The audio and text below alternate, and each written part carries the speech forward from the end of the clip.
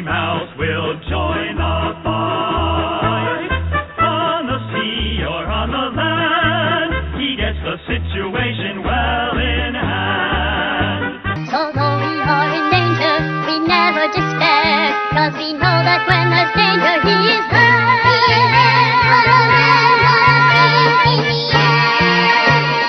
We're not worrying at all, we're just listening for his call. Here I come to save the day. That means that Mighty Mouse is on the way.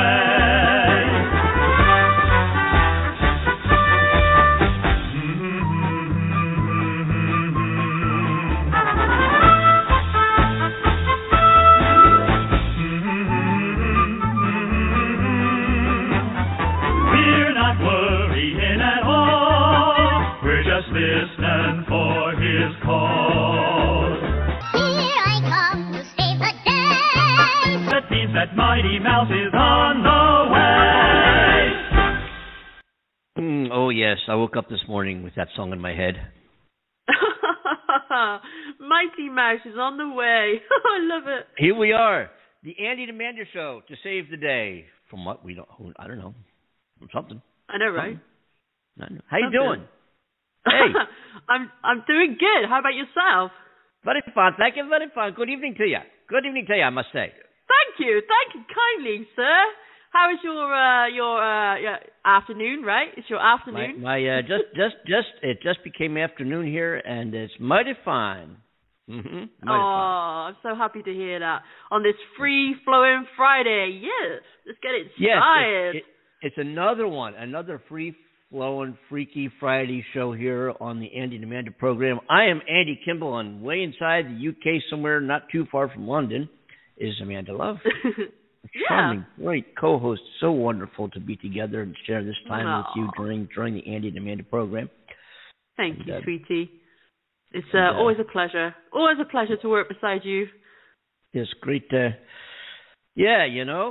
I was going to say something, but I don't know what it was. Do you by any chance know? Anybody know? Hey. No, I think it was to express just how wonderful you are, Andy.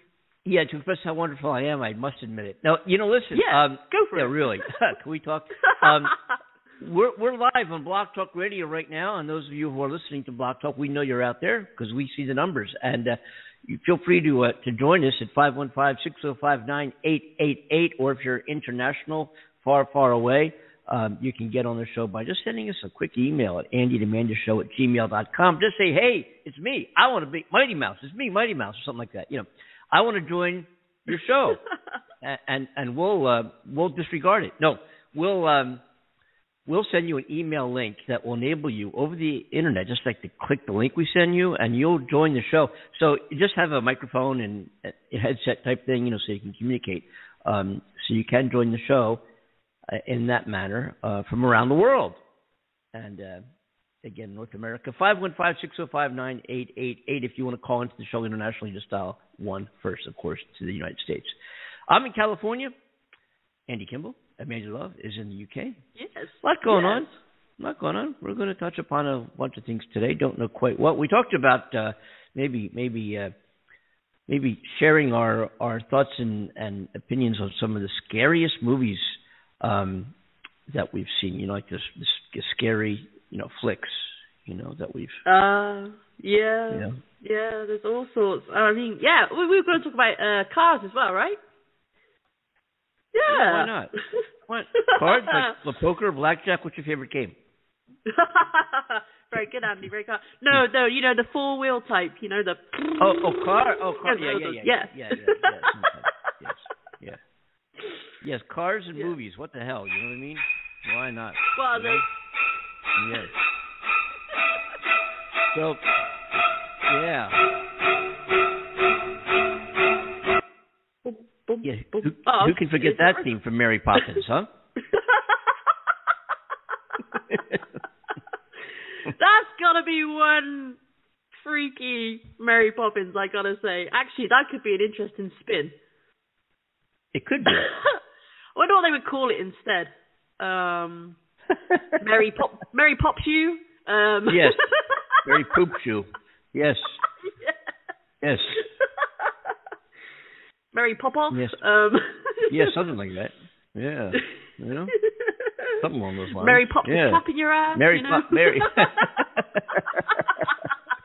Oh, gosh. Are these fucking people kidding me? I don't know. They might be. Yes. What's happening? Anything exciting going on in your your world over there in the UK that we need to? My darling, I wish there was something more going on over here. I mean, just the usual talk about the frickin' coronavirus all the time. It's depressing, isn't it? I mean, the health advisor, our official health advisor that serves government, he said in a video, I think it was yesterday, that we need to. The UK is very alert right now for the South African variant, and that the way he was expressing about the vaccine is that, in my eyes, and the feeling I got from what he was saying was that the fears are the vaccine is not going to work against it, and I was just really kind of troubled after hearing that. And I've just been sent my notification to go and get my vaccine, so I'm just like, okay, what's going on here then? So, Boris was talking about a month ago saying that we can expect a third wave in the summer. So right now things are looking pretty bleak in terms of where the UK is heading with this. So I don't know, Andy. I mean, it's such a crazy situation. To be honest, I'm getting really pissed off with it all now. Truly, I am. You kind of cope for what has it been, like a year and a few months of all these lockdowns and everything, and we're still in a lockdown. We're slowly coming out of it, of course, but everybody's wanting to get together, and now people are being able to go to the shops and drink outside in a pub. So that's everyone's dreams coming back to life at the moment. And also, I believe they're going to be opening nightclubs, or they've already done that. So life is kind of getting back to normal here, and then you got this talk right on your doorstep of everything going down the drain again, and so you don't know how to feel about it. And if I'm honest, it's affected me a little in the past 24 hours. So hearing that news, and so I'm trying to keep a brave face on, keep smiling, positively, see everything working out and moving in the right direction. And obviously, I would love to leave the country at some point. You're welcome to come here. I got room for you right here. Right here. Thank you. Oh, that's so very sweet of you. I appreciate that. Thank you so much. Anytime, kiddo. So, and I know you're dying to get over in the UK as well, so, I am. I'm hoping over the summer, but as you just said, we don't know what that's going to look like. I haven't formally, we've been doing this for a while, and most people who are regulars to our show know that Amanda and I are both musicians. Amanda's a graphic designer and composer, and I truly play guitar and write songs for a living. Good or bad, I don't know, but that's what I've managed to do. Still figuring that out, actually.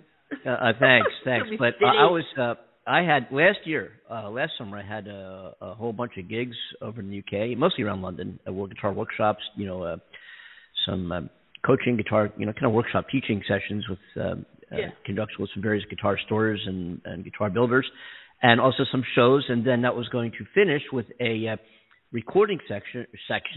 I was invited by Apple Studios, I guess it's called, to do a record over there, and I was so much looking forward to that opportunity, to go over there. And they sent me the producers, and it was like the who's who, and I was like, whoa.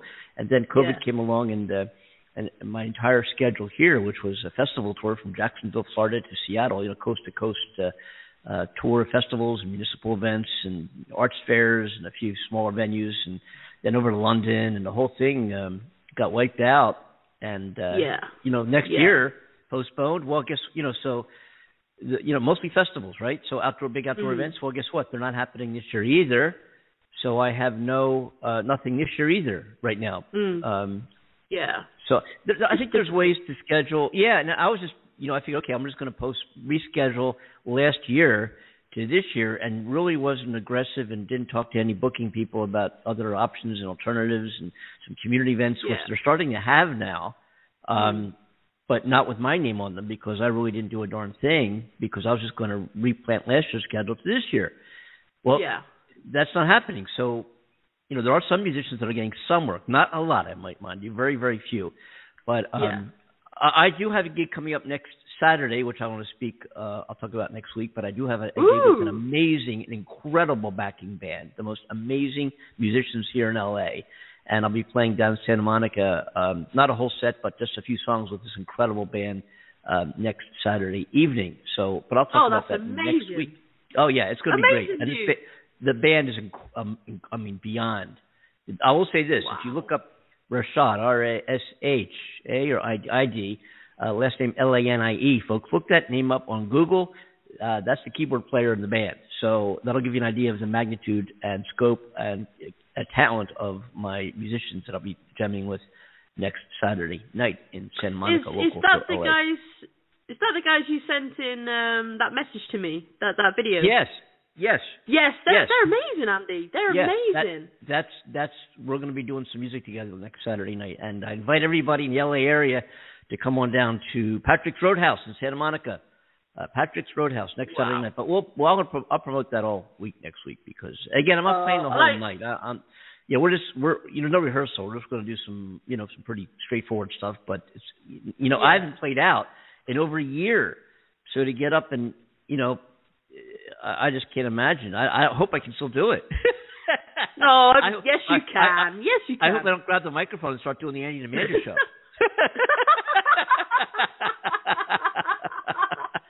Well, that could be interesting, but you're going to be absolutely fine, sweetheart. And if I could, I'd be there to support you.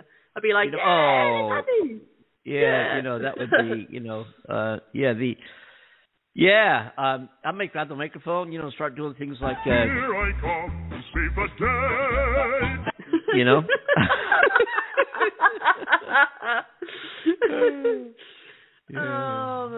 You're going to be great. I could sing this one. You're off to see the wizard, the wonderful Wizard of Oz. I think that's much more fun. I can just see you doing a little dance as well at the same time. Well, I'm sure you get the audience attention if you did that, sweetie. or that might be a good time. I got it. The band's going to introduce me. Ladies and gentlemen, here he is. Without further ado, a man who truly needs no introduction. Come up by her, dude. Come up on stage. All right, here come. Donald Trump may be the greatest of all time.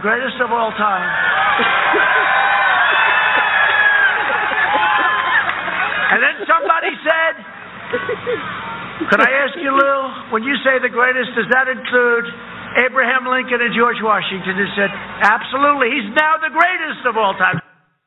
Yeah. Oh, hell yeah. Hell yeah. The greatest of all time. I mean, come on. We will not deal with you. Yeah, that's kind of how we feel, Trump. Oh my goodness. Oh, that's funny. That is funny. Well, that's amazing news, Andy. I'm so happy that you've got this gig lined up. Yeah, and it kind of feeds back into that creative art of yours and gives you that, opportunity to be back with the people again, entertaining and being part of that magic that you get from being in front of an audience and with a live band. That's incredible. Yeah. Not just this particular band is just, and I go down there a lot to hang out with them, meeting the band, meeting other guys, and another guy who comes up and sings a few songs with them occasionally is one of the founders of the Badfinger band. Remember Day After Day? Remember that tune? Badfinger. Okay. The guy who wrote that tune has become a good friend of mine, and we hang out there Saturday nights, and the guy was a good friend of John Lennon's and is currently, still a really good friend of Ringo Starr's. He's doing a new album with Ringo, invited me to be on his next album. So things are starting to connect musically again for me, and I'm really in a different way actually than they were previous to, prior to the COVID lockdowns. Things have opened up for me in the world of music, totally. Another dimension than they were prior, just who I'm meeting and who I'm networking with and the guys I'll be playing with and recording with. So it's kind of, I would, of course we all wish we never had COVID, but it's interesting how, what this lockdown has done for me in terms of where I'm going now with my music. So, not that it was bad before, I must say. I do miss playing out, and I miss the associated income. but we'll see what happens in the next adventure of the life of Andy Guitar Kimball. What they call it here. We'll see. Brilliant. Absolutely amazing, Andy. That's awesome. We'll see. I looked forward to actually getting out today. It was good, actually. I went for a really nice long walk before I got on the show. Clear the cobwebs out, get the sun on me. It was sunny today. I was like, oh, yes. We've got a warm day, a fairly warm day, and that made me happy. So, get that vitamin D, all that good stuff. But, what's it like there these days? How's it like there? Oh, well, like I said to you, the weather's been kind of bipolar, really. It's been cold and then hot and then cold and then hot, and a few weeks ago was having snow and then hot and snow, and it was like, what's going on? So, I posted this on Facebook, just casually talking. I made a joke about the weather. And my friends were like, well, actually, we've been having this here in the US in different places. Like, wow, really? Like in Florida, they had a similar situation. And I can't remember where else it was now, but some other people in other countries, friends of mine, have been experiencing the same thing too. So I was like, okay, so it's not just the UK. That makes me feel better. Because you think about everybody else having sunshine and all this great weather, and like UK is known for having grey skies and rain quite often, and colder temperatures, and so that made me feel a little better, if I'm honest. But It's been gray here in the morning, just partly sunny. A lot of kind of gray days, not gray, but kind of overcasty kind of days here. They call it. What month are we in here? We're in May now. May. Unbelievable, unreal. Yeah, we have in here. We have in June, typically along the Southern California coast, we have what's called June gloom, where you get this morning fog that just hangs, usually on the west side, closer to the coast. That just kind of hangs in, covers the coastal towns like Santa Monica, Manhattan Beach, Huntington Beach, up till, goes a couple miles inland, maybe a couple miles, not even, and then dissipates as the day rolls on. And sometimes it hangs around way into the day, but it seems to me that we've been having some cloudier weather on the east side of LA, for some crazy reason in the morning. Because it's been kind of, you get up here and, quite often in the last few weeks it's been kind of cloudy gray, which is not typical of LA. Usually I'm used to get on the show and say, it's another beautiful day. My God, another sunny day. Been a little chill in the air, a little gray, Well, it's funny actually, because I was discussing this with somebody. I mean, I guess talking about the weather is boring to a lot of people, so I apologise. But I was speaking to them the other day and saying how last year, the weather at this time last year was way different than it is this year. It's like this year's been very crazy and erratic. Last year it was pretty warm, we had steady temperatures, and things were more settled. So it's just really changed up within a year.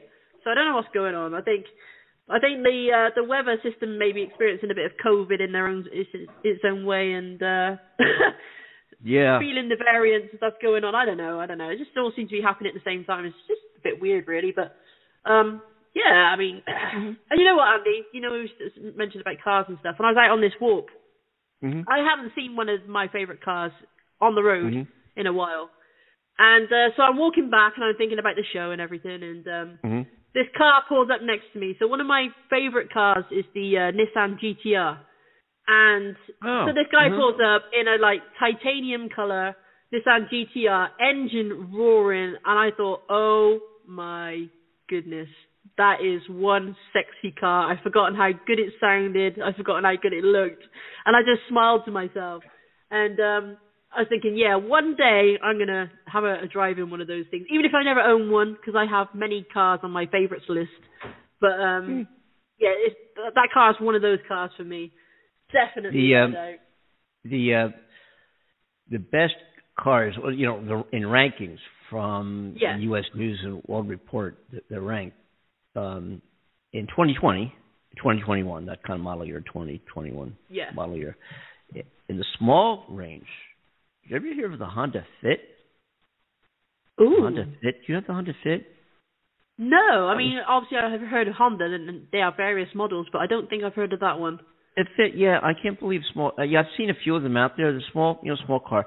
And that was in 2020. In 2021, it was still Honda with the Honda Civic, then the Mazda 3. Yeah.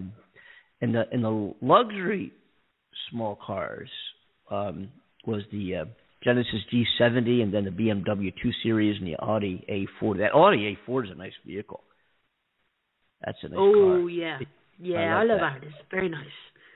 And then another Audi, the A5, and coming at number 5 was the Kia Stinger. I don't know of that car.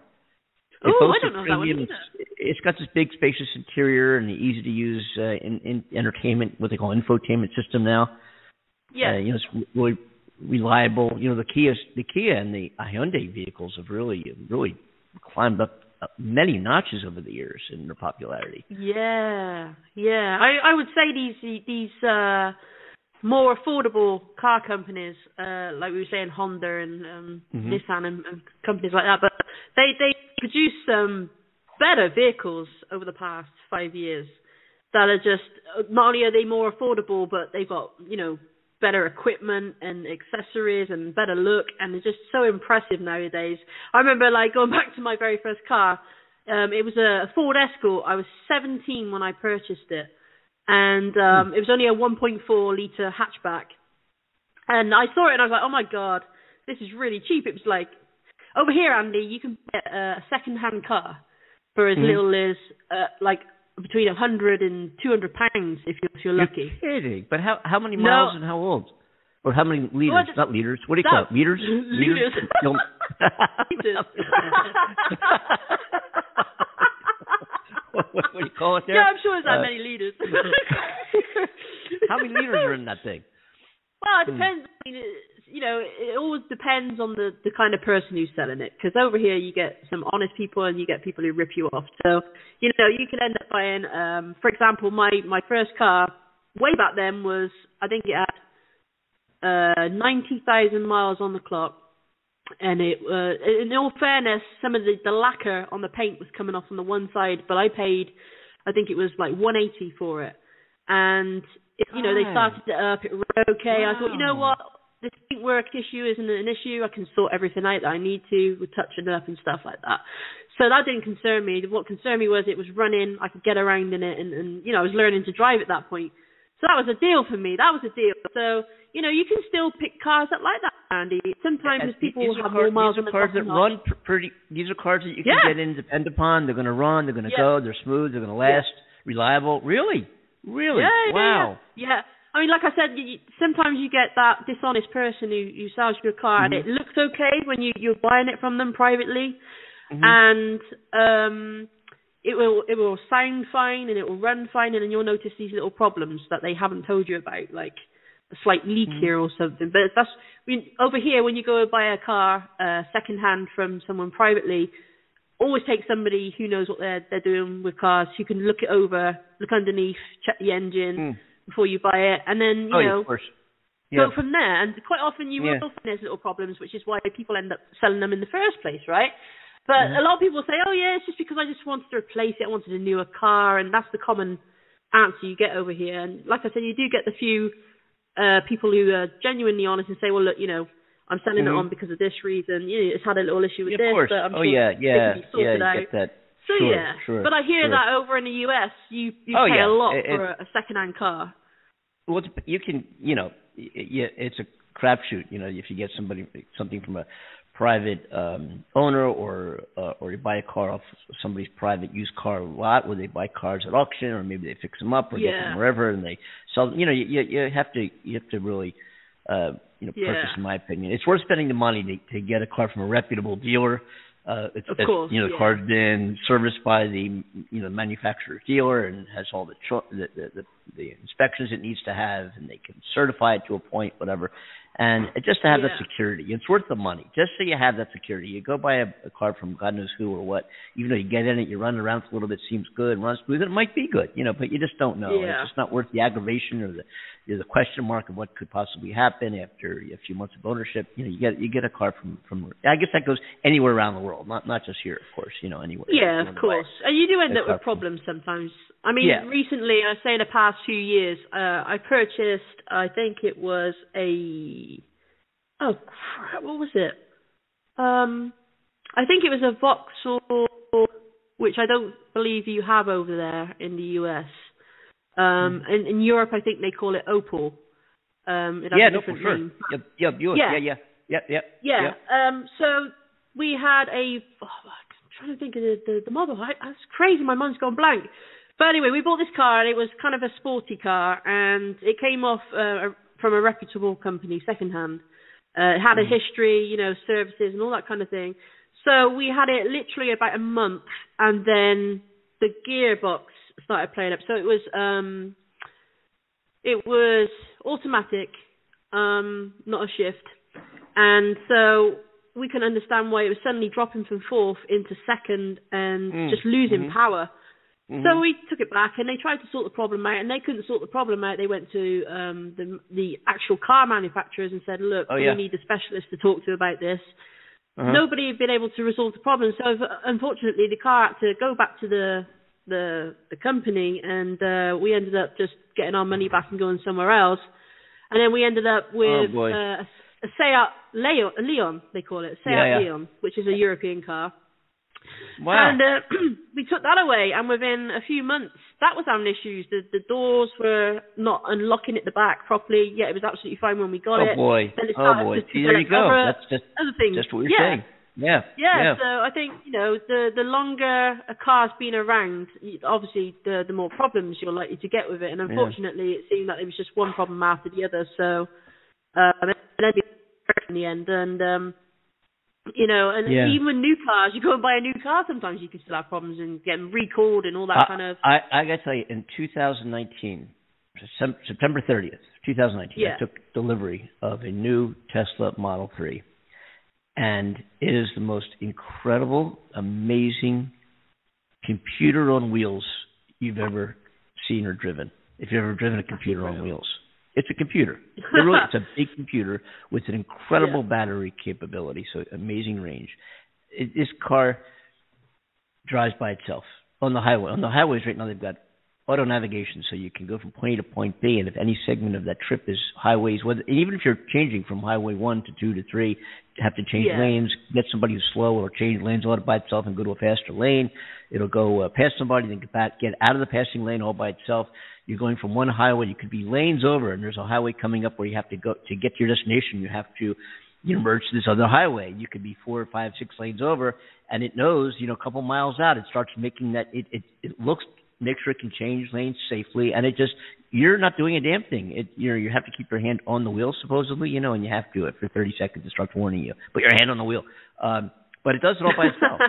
And it's smooth, and the entertainment system is incredible, and the capability and it gives you every month. They used to do more updates now, but I think they're coming up with a huge, significant update, which will enable the car to drive not just on the highway, but from point A to point B, even through the city all by itself, making your turns, right now it stops at red lights, it stops at railroad crossings, it stops at stop signs, and you have to either click the stalk on the right down to have it go again, or hit the accelerator just a little bit to say, okay, you can go now.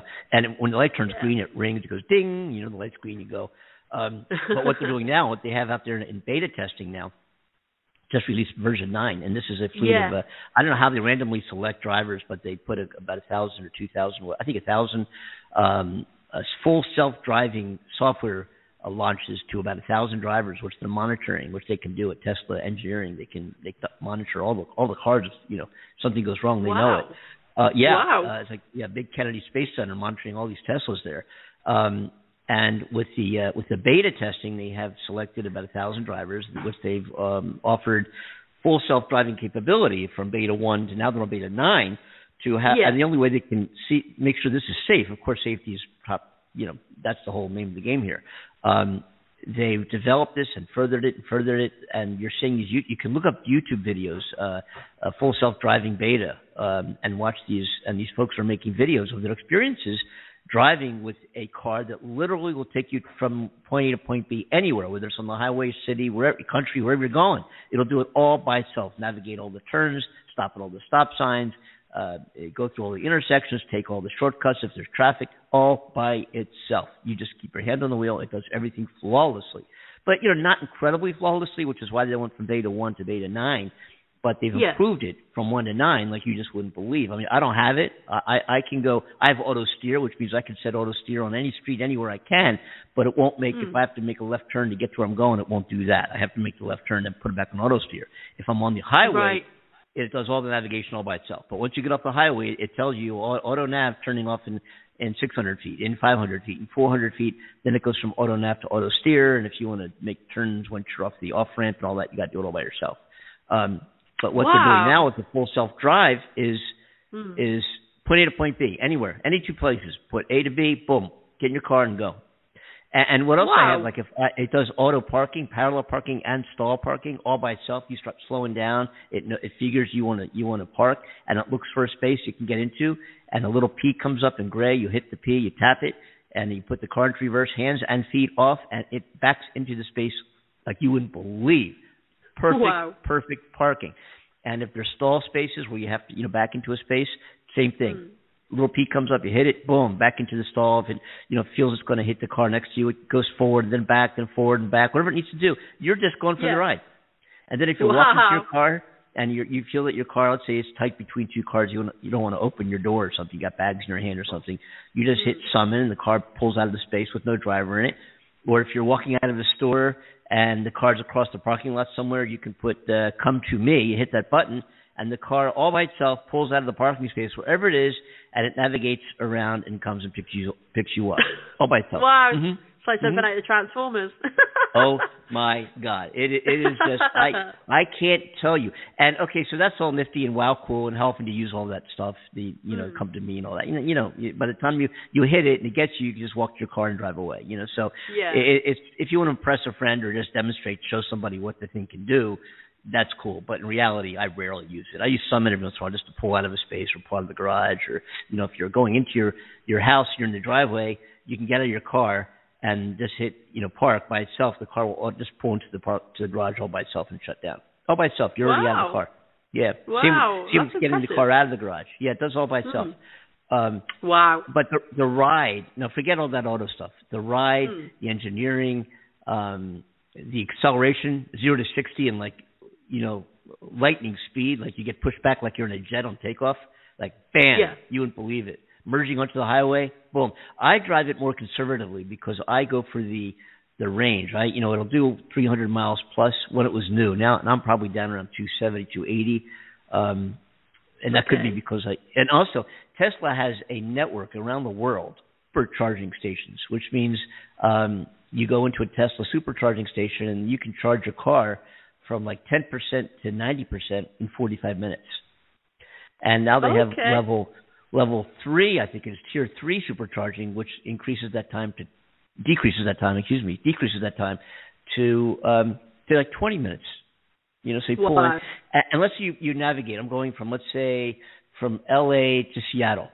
I think it's about 1,000-mile drive, right? Let's say I'm going. So you put it in, and within a second or two, boom, the whole route is mapped out, right? And not only is the route mapped out, but it also routes you to the supercharging stations you need to go to get to, to make it. And so it takes you go to this supercharger, wherever it is, you'll be there for 20 minutes. Then you go to the next supercharger, you'll be there for 18 minutes. And you don't have to, you can go there and fill up if you want to. But if you go into superchargers, then it tells you with the supercharging stops, here's how long it'll take you, and here's what your charge is going to be when you arrive at your final destination. All by itself. Yeah. Damn. Wow. And the supercharging stations aren't just like gas stations. They're usually located, I think they're always located, except along major highways. They're located in like shopping centers and malls and multi-level garages that are adjacent to a really cool shopping center.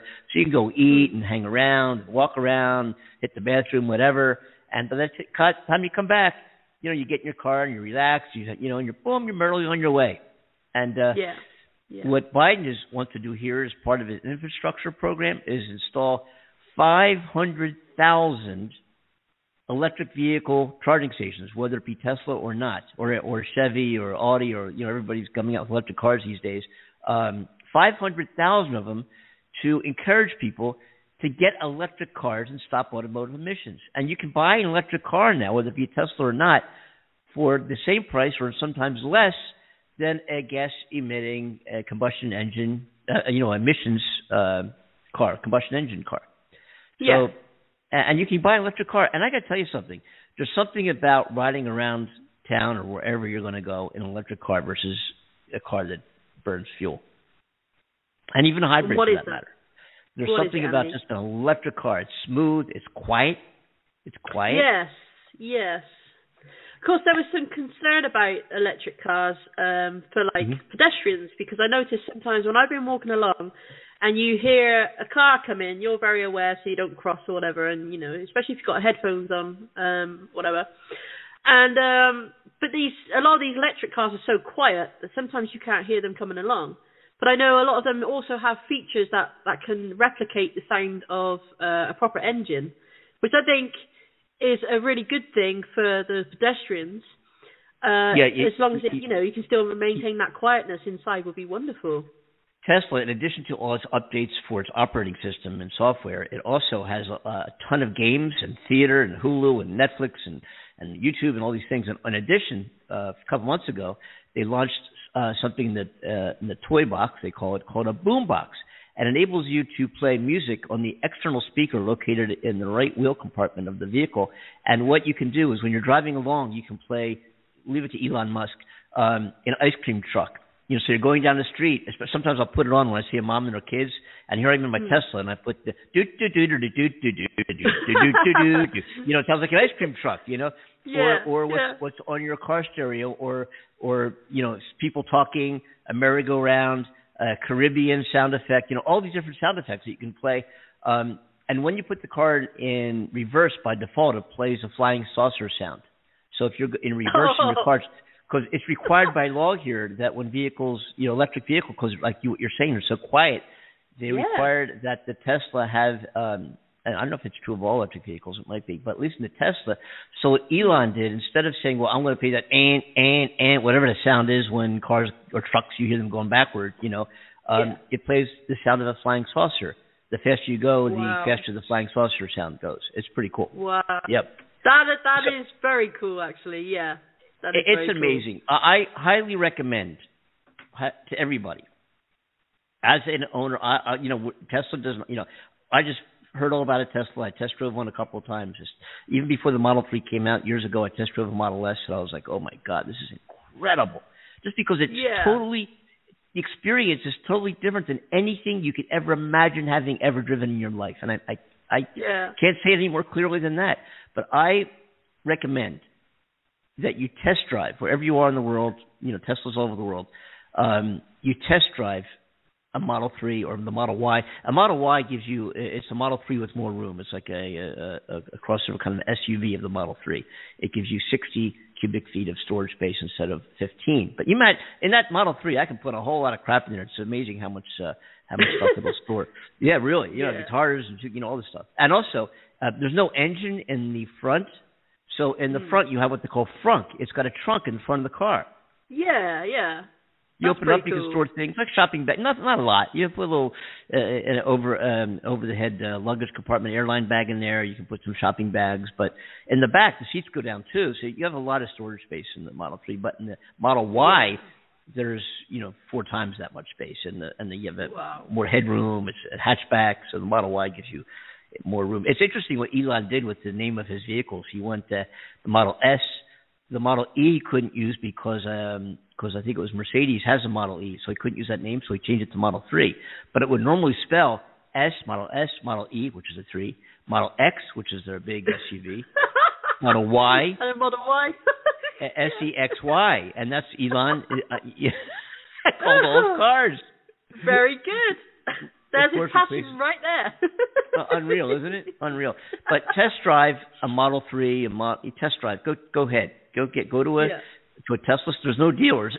there's only Tesla stores. But you should drive one when you can. Just walk in and say, "Oh, I heard about these things. I want to test drive one," and just. Yeah, that'd be pretty cool. I love SUVs and 4x4s, so that'd probably be the one I'd test drive. The Model Y, if I had to do it today, even though I don't think they're attractive, Model 3 is a very sleek, cool-looking, sportier-looking car. The SUV, I think that's like a combination of a Volkswagen and And a Model 3, you know, it looks like a big bubble. I don't know. It looks like a Model 3 with a Oh, bubble really? on it. So I don't think it's not attractive. I don't think it's particularly. In red, it looks kind of cool. I have a red Model 3, but it looks kind of cool in red. But I'm not fond of the look of the Model Y. I'm very fond of the functionality of the Model Y. I have 2 years of free supercharging. So I have never paid for any energy in my car. I pull into a Tesla supercharging station, and I don't charge at home. So I pull it. It doesn't cost me. I could drive across the country. I could live in this thing because at night you could camp, run the heating and air conditioning system, run your entertainment, watch Netflix, watch Hulu like a drive-in theater, be in some campground somewhere. Roll down the back seats. It's a third party that makes a bed if you want it that folds over, you know, rolls out and folds over the back of the car. Or just just lean back. The seats go all the way back. You can camp in this car, run entertainment and climate all night long if you want to. Wake up the next day, your battery drain's insignificant, and be on your way. So, and I could do it all for free because Tesla pays for my supercharges for 2 years. That's incredible.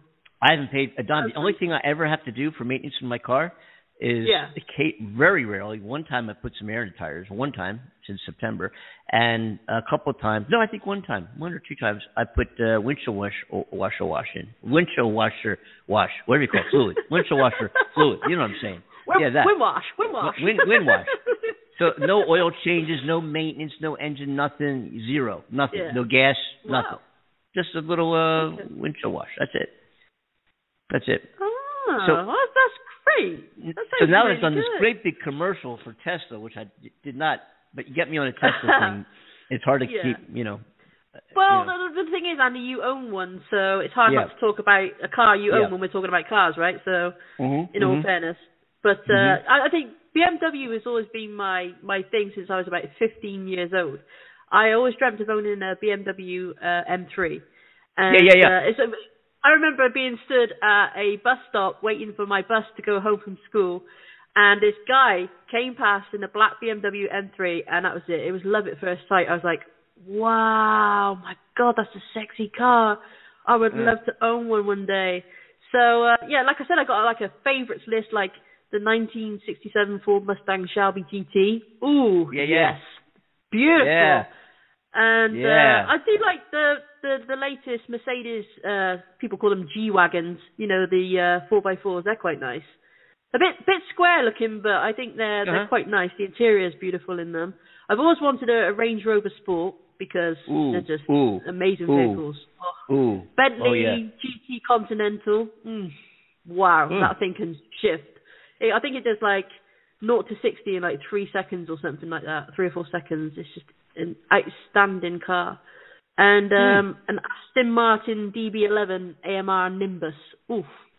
That's an incredible car too. Yeah. It's funny. The rated number one luxury compact SUV is the 2021 BMW X3. Ooh, okay. Followed by the Acura RDX, followed by the Mercedes-Benz GLC series, the top three. Yeah. And in compact SUVs, I got to tell you, in all the car rankings, Honda consistently comes up like 1, 2, and 3, and 4 and 5 in some cases. The various Honda models. Wow. Honda is rated the top car, no matter what category you look into. If you look at just in regular cars, in small cars, Honda Fit, Honda Civic. In luxury small cars, you've got the BMW and the Audi. In hatchbacks, it's the Honda Fit, the Honda Civic. In compact cars, it's the Honda Civic. In subcompact cars, the Honda Fit, then Kia, then Chevrolet Sonic, which I think I've seen. Mid-sized cars, number 1, 2, and 3. It's Honda Accord, the Mazda, the Toyota Camry. Luxury mid-sized cars, Mercedes-Benz E, followed by BMW 5, followed by the Genesis G80. You ready for this? Large cars, Kia, number 1, with the Cadenza. Really? Yeah. Okay. Yeah.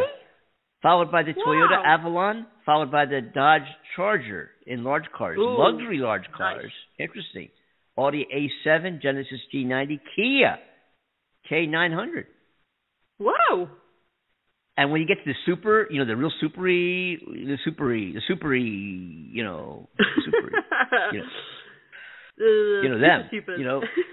them. You get the Mercedes or what do you call it there? The Mercedes-Benz S-Class Then comes the Porsche Panorama. So Porsche doesn't make it till you get to the super luxury cores. Listen to me today. Cores. I'm thinking beer.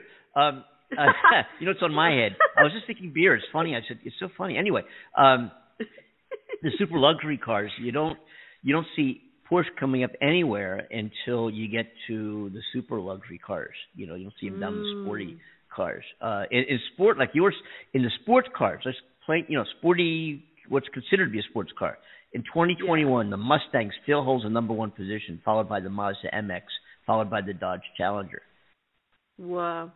In luxury sports cars, number 1, 2, and 3 are the Chevrolet Corvette, the Porsche 911, and the Porsche Cayman. Interesting.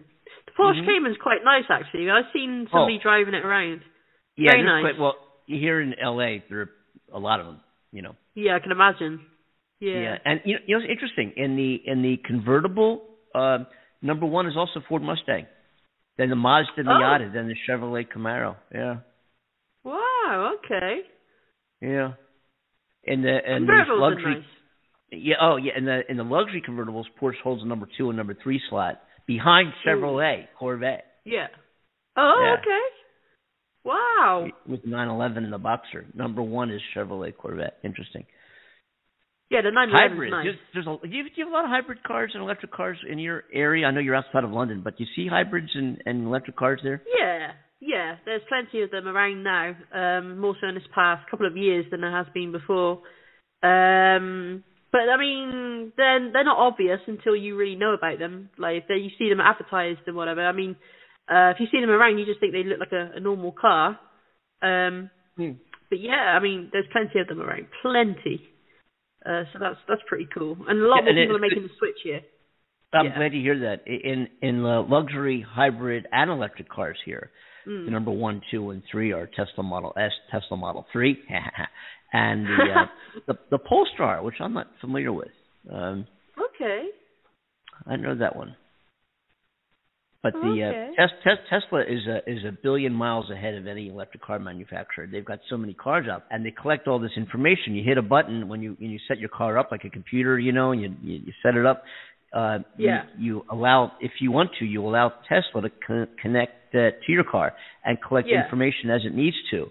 And they have, with all the hundreds of thousands of vehicles around the world, and all the information is transmitted to Tesla online, just like you get all your navigation, all your information, all your updates. All this information is connected through the Tesla Wi-Fi network, through its, however they do it. They collect all this, and they've got 1 billion miles of data. When something goes wrong, if a Tesla's in an accident, they figure out why. Is it something the car did, what they need to improve, what they need to tweak, how the car's driving, how it's operating. And if you call Tesla support, it's incredible. You call support, and there's somebody there who you give them all your identifying information, and then they can look up everything about your car. The last time you charged it, how it's been operating, how your Wi-Fi connection has been, all these things about your car. No personal information about you or where you've driven. They don't know where you're going. They probably could, but they don't. So when you talk to them, they know as much about your vehicle and the issues it's having as you do. And they can correct it right over the phone. They can tell you how to reboot. They can tell you if you need service, they make the appointment for you, or you can make the appointment by touching your screen, hitting service, make your appointment, blah, blah, blah. It's connected. Now, my car is also connected to my Google Calendar. So when I get in my car, if I have anything scheduled for the day, it comes up, tells me what it is, where it is, and it'll navigate to the appointment by itself. Wow, that's pretty Today cool. You're going to dentist at 2 o'clock, and your dentist is located here. You want me to navigate there? Sure. That's amazing. Oh, here's a question. You mentioned earlier about the improvements with like going from any point from A to B, and it will get you there. Mm-hmm. Is that like a system update, or do you have to buy a whole new car for that feature? Oh no, system update. Oh, that's pretty cool. Free. And it's free. Are they free? Oh, free. Okay, bro. Yeah. If you buy them. Now, when I bought my car, you have to pay extra for the full self-drive option, right? And there's a distinction between full self-drive and the autopilot. The autopilot manages the vehicle incredibly well. Well. In traffic, stop, go. If you're driving at 60 and there's a traffic jam ahead, it stops, starts, goes, all by itself. You don't have to do a thing. Yeah. It won't steer the car for you, right? Wow. In full self-driving, all the navigate from point A to B, the summon feature I talked about, the auto park feature I talked about, That doesn't exist unless you buy full self-driving. When I got full self-driving, it was $6,000 in 2019. You know what it is now? No. $10,000 option. Whoa! And so if you buy a car, a Model 3, I think it bases at $35,000 US or $39 now, something around there. And if you want to get full self-drive, it adds $10,000 onto the car. I got to tell you something. I would do it for $10,000 today. I would do it. Yeah. That's what I had to pay. Wow. Boom. Now, here's what Elon's doing now. This is just being introduced now. It hasn't come out yet, but it's going through it in, I think, about a month or so. You can, if you're taking a trip somewhere, let's say, hey, you know what? I'd like to try the full self-drive feature, but I'm not spending $10,000 for it. For like $100, I think it is, for $100 a month or something, you can actually buy a subscription for a month. You know, let's say I'm taking a family on a trip. I'm going on vacation. I'm going to be on a highway driving. You know what? Paying $100, boom, I'll do it for a month. Wow. So they're introducing that now. So if you don't want to spend the $10,000, I wouldn't blame somebody if they didn't. Try it, and it might be something you enjoy so much. You say, you know what? This is fucking incredible. I'm going to just add it as a feature in my car, man. This is especially when it comes to driving point A to point B, city driving. See, here's the deal. Yeah. When I bought mine, that was $6,000. They said it's going to go to $8,000. It's actually $10,000 now. But it did go to $8,000 for a while. But I was told, I bought mine in September, and I said, well, it's $6,000, but you don't have full self-driving now. You have full self-driving on the highway. That is not full self-driving. Oh, but here's, and again, it's not a car dealer. You don't negotiate prices or anything like that. You go to Tesla factory-owned stores. So the whole purchase of selecting and buying your car is different. Even that is completely different than anything you've ever experienced in your life. We talked about buying a car from a dealer, blah, blah, blah. Buying a car from a Tesla store is incredible. The whole process from when you come in, you sit down, you spec your car out, and you go take delivery at a Tesla factory delivery center. It's just a whole different world from anything you've ever been accustomed to. Now, there have been some issues here and there, and you get online, you hear some people having complaints, and their car had some quality issues and this and that, and they do happen. They're far in between. They do happen, and they take care of it. And some people said, oh, you know, I got my car. We picked one that they had an inventory to store somewhere. I took delivery within a couple of weeks of making the order, and now they're, you know, so many of them are going out there. They pick a delivery date. You're going to get your car in 6 weeks, in 8 weeks, in 5 weeks. You're like, oh my God, you know. And then you hear tweets. They said 5 weeks. They just moved it up another week. They said, oh, we said Wednesday. You guys, sorry, it's next Wednesday. Oh man, because you're waiting for your new Tesla, and it's like a kid in a candy store waiting for Christmas. Oh, we moved Christmas up a couple months. Sorry. Oh man. You know, Christmas ain't happening in December. It's happening in February. Shit. You know. So you get these kind of things, and they're but they're building cars the best in way. You know, they're building a lot of cars. You know, but so sometimes you do hear that. My delivery and the quality of my car was flawless. Absolutely flawless, with no paint issues, no quality issues, delivery on time. Boom, it was smooth. It was exciting. You know, they made it exciting when you took delivery. Just, you wouldn't believe the difference between buying a car from Ford in a dealership, or not that I have bad experiences. You know, a car dealer's a car dealer, but you know what I'm talking about. Than buying a Tesla. It's just not the car. The entire system, this structure, the ownership experience is unlike any I've been driving for a long time, right? Yeah. Never had this experience. You know, it's just unreal. It's a whole other world. Everybody should be driving a Tesla. Wow. Okay. I'm sorry to keep going about it. So anyway. What was your first car you ever owned, Andy? Oldsmobile. Hand-me-down from my parents. Oldsmobile Delta 88. 1970 something. Yeah. Mm-hmm. Wow. That's pretty cool. V8 engine. Ooh. And I love this car. 8-cylinder. $12 to fill it up back then. Wow. Now what is it now? $12 a gallon? No, I'm sorry. It's probably. $12 to fill it up. That would cost $70 to fill up that car. Wow. Yeah. That's incredible. Unbelievable. Unreal. How long did you have that for? Till today. No. No. I had that car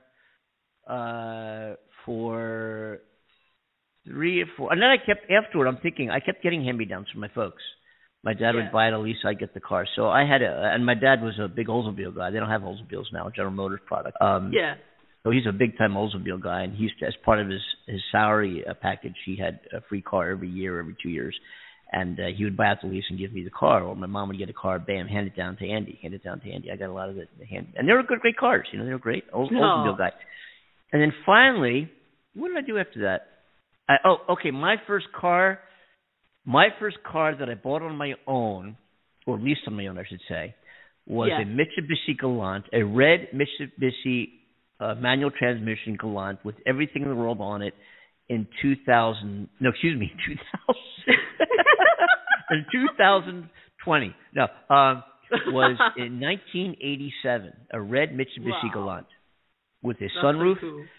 a luggage rack, or not a luggage rack, a rack on the roof, a moonroof that went down, leather black seats, stereo controls on the wheel. This is what enticed me to the car. I'm laying in bed one night. I remember this in 1987, and I saw that you can control the stereo and push button cruise control from the steering wheel. And I was a pilot. Wow. I'm like, wow, automatic, wow. And I like, being a pilot. I come from like this, high tech world. The high tech. Yeah. Wow. And that's kind of what attracts me to the Tesla. I guess the high techness of it, coming from flying jet airplanes. Jet airplanes fly them, gear up just about autopilot on after landing gear up, and it flies itself to where you're going. It can land by itself too. So that's where I come from. Wow, that's amazing. And it is more amazing to get in a car and do all the shit than it is an airplane. And I also own sailing yachts. And I also sailing yachts. I got boats, sailboats, large yachts, sailboats that sail by themselves. Yes.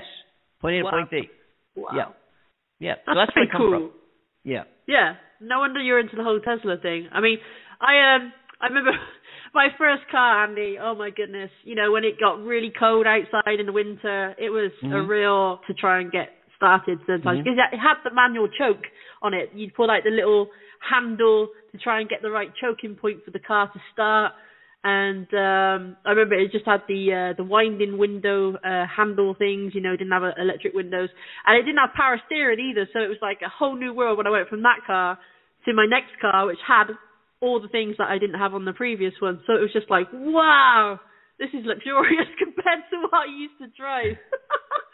It was funny, but I love the auto stuff.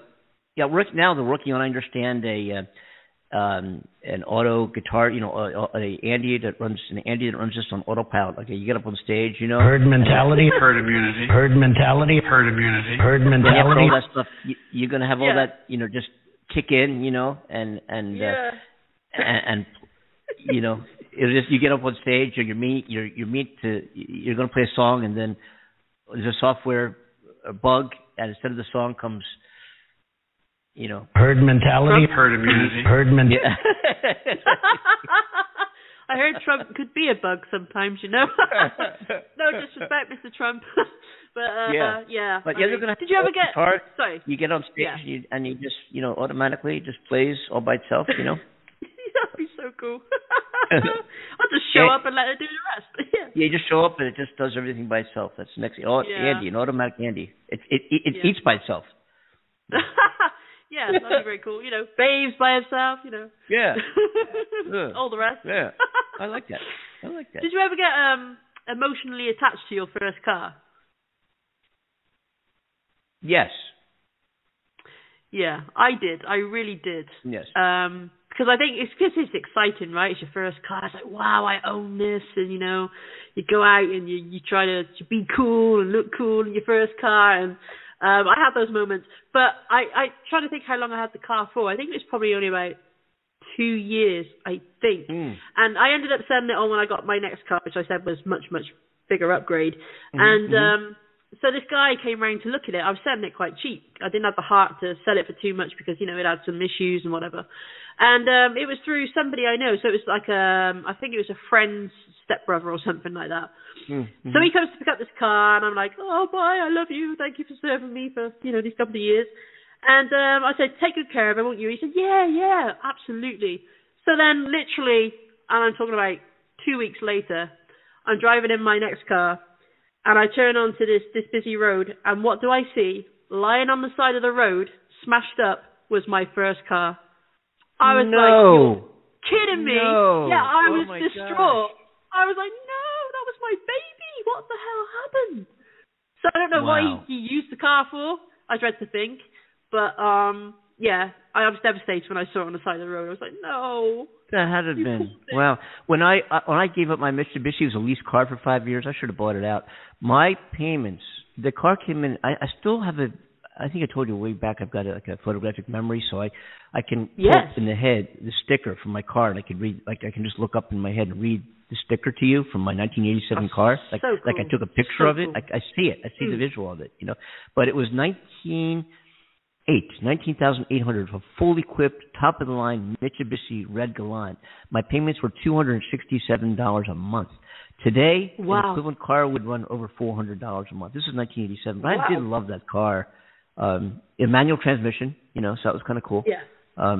It was just smooth, and and it made me become a real Mitsubishi fan, And what did I know about Mitsubishis in 1987 other than the commercial that showed the push buttons on the steering wheel? I'm like, I'm getting that. I'm getting that. That's what attracted. I didn't know anything about the car. I'm getting that. Yeah. Push buttons on the steering wheel. I love it. That's so cool. Do you know, actually, talking about manual and automatic has never been a big thing here in the UK. It's only been recently that we've had more and more automatic cars. Because, I went to look for the car I talked about a short while ago about buying it off the forecourt and, it had the full service history and then, the gearbox and everything went on it. When we asked for a replacement car, because they did offer, they said, I'm so sorry, we can't fix this. Can we give you another car? Is there another one you're interested in? I'll do you the same deal kind of thing. And when we requested a automatic, it was like gold dust. They said, we don't get many of them come in second hand. I was like, wow, okay. So I was quite devastated, actually. I was just like, manual's cool. I've got no problem with driving manual, or, as you guys say, stick, right, over there. But, I was devastated I couldn't get out of automatic. And now I wouldn't go back from automatic. Sure, if somebody handed me a car and said, yeah, you want this car? I'd be like, well, I'm not going to turn it down. It's a nice car. And it's manual. Sure, I'll drive it because I know how to drive it. But still, I prefer automatic, You got to do some time. Yeah. You got to do some time. What? You ought to drive downtown, park your car, and count how many people ask if you're leaving. Oh, really? Mm-hmm.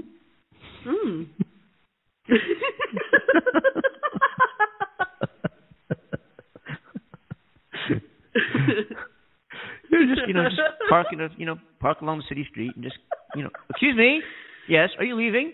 No, next. Excuse me, yes, are you leaving? No, next. Excuse me, yes, are you leaving? No, next. Wow. Things you can do with your car. But after I turned in, I'm trying to think. It's funny you asked about the cars. I used to have that. I went from driving my folks, and then I had that red Mitsubishi, and then I think I went without a car, as I recall, because my girlfriend had a car. Let me think. That would have been 91, 92. No, I think then I inherited my mom's Honda Accord, 1982 tan Honda Accord, which was incredibly low miles. And that car drove it was so spiffy, so cool. Early model Accord. Yeah. So I inherited that after my Mitsubishi. Yeah. I inherited that car. Nice car. That was great. That scooted around like you wouldn't believe. Early model Honda Accord. Early when they first came out. They were just taking the country and the world by storm when Hondas first came out. Went from motorcycles to cars. That was now they make jets, by the way. But anyway, the Honda Jet. It's the manual transmission. The manual transmission. It's cool. You go down the wrong way, you take off, How's it feel like this? Ladies and gentlemen, we've been cleared for takeoff. I've heard some people sang like that when they're grumpy. They're walking past you and like. Yeah. Excellent. Yeah. But Honda Civics are nice. I think I like Honda Civics. Very cool. The Civics are nice. Yeah, my mom ended up getting this red Civic, and she gave that to her grandson, my nephew, ultimately. But I borrowed that for a while. She got more recently, and that was her last car, matter of fact. But anyway, so I'm trying to think here. I went from that tan car, got out of that, and what did I do after that? I'm trying to think. What car did I have after the tan? I must have leased a car. I got in a car. Did I? I don't think I did. I think I relied on my girlfriend for a while, who I lived with. Wow. I don't remember. Isn't that funny? After that car, I'm drawing a big blank. No. What did I have after that? I have no idea. I drove left over a Mercedes once. You did? Did you have a Mercedes? Yeah, I bought it off my cousin because my cousin, my cousin's hubby, he was fixing cars and stuff. That was part of his job, and he'd buy these cars and sell them on. Do these, make these changes to them, mechanical changes, and then sell them on. So at the time, I had a Ford Escort 1.6 hatchback. And I was in that kind of stage where I was modding my car, changing the bumpers, exhaust, all these things, the wheels and everything, trying to be very cool. And so it was like, okay, so this isn't really a family car anymore because, I was with my ex there and we had a child. And so it was like, okay, so I've got to trade this thing on and get something a bit more family orientated. It was doing my ex's head in all fairness, the sign of the exhaust. It was I loved it. It was my passion, but I gave it up. So my cousin said, well, my hubby's selling one, a car. You interested in owning a Mercedes? I'm like, what? A Mercedes? I'm going for like a Ford Escort to a Mercedes? And she's like, yeah, it's totally affordable to run and all this kind of thing. I'm like, okay. So I gave it, a test drive. I was like, well, this isn't too bad. But I got to admit, Andy, as much as it was luxurious to sit in, and it was like an older Mercedes back then, and it was an E-Class, I think, which probably isn't, the most sportiest or whatever, but it was more comfortable. And it had this huge steering wheel. And it was like driving a tank sometimes. But once it was moving and it was shifting, that was light. And it was very, very comfortable to drive, and I really did enjoy it. And, as I'm sat here talking to you, Andy, I'm literally being very expressive, got my hands right out in front of me like I'm holding the steering wheel here. This is hilarious. But wow. I do that when I talk. I get expressive. I move my hands around, so I'm actually imitating holding the steering wheel. Oh my goodness! Well, a little glimpse into my life here. Yeah. I love it. I was just thinking. Hearing you talk about your cars and background, and last week and the week before we spent some time. We dove into, which we'll hit again sometime down the road, but we dove into, relationships and being related and attraction and dating and sex and relationships. We went into we touched on that. Luckily we got out of that in time. But anyway, this is interesting because this just occurred to me, and we're going to continue the conversation about cars, of course. But it occurred to me, Amanda, Amanda and I have never met, and we've obviously both been around for quite a long time and have had relationships for quite a long time, and in relationships and whatever else we have going in our lives. But here's the question I have for our listeners. Again, remember, Amanda and I have never, ever met. We've been doing, Amanda joined Coast to Coast, this show, and became my co-host in July, but she was a caller on the show, and that's how we met through Cornell, our coordinator, who we've also never met. Before that, I think, I don't know, June or something. I can figure it out. But anyway, we go back now a ways.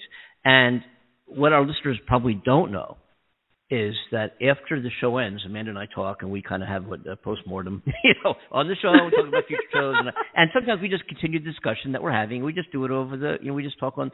We have this screening capability which enables us to talk off air but stay on the show, and sometimes via WhatsApp. And our conversation can continue, and it's going on for an hour or sometimes more, whatever. One of us has to go, whatever. But it just, and here's the question I have, and because it just occurred to me. We're talking here. We are just having a conversation. We have to be on the radio, doing Blog Talk Radio and a podcast, which goes around. And we have thousands of listeners and followers all of the time. And sometimes our shows are, we have a lot of fun. We play these audio clips and we laugh and tell these jokes, and sometimes, which is kind of cool. And then sometimes we have these political conversations, sometimes depressing, sad conversations about COVID and lives of people, dying and so forth. And then sometimes we just talk. We're talking about cars, or we're talking about movies, or we're talking about, we've talked about a lot of different things. And here's the question I have, and I want. This is interesting, and we kind of say, hey, my internet wife and I'm an internet husband, which is all cool, and we have a lot of fun with that. How many people in relationships with your wife, your significant other, can have conversations like this just with your significant other? And not only that, but as I said, when Amanda and I hang up off the show, we continue. We go back till June, July, and we could talk for hours. We could talk. I bet Amanda and I could talk all day long. You know, we could probably have a cup of coffee or have a beer. Or if Amanda and I, we've never met. If we did, we could probably sit down in some bar somewhere and just talk about whatever, and just enjoy each other, enjoy the conversation, enjoy the laughs, enjoy the, and get into each other, and appreciate the times they've had in their lives, and the rough times and the happy times, and just talk and enjoy the conversation.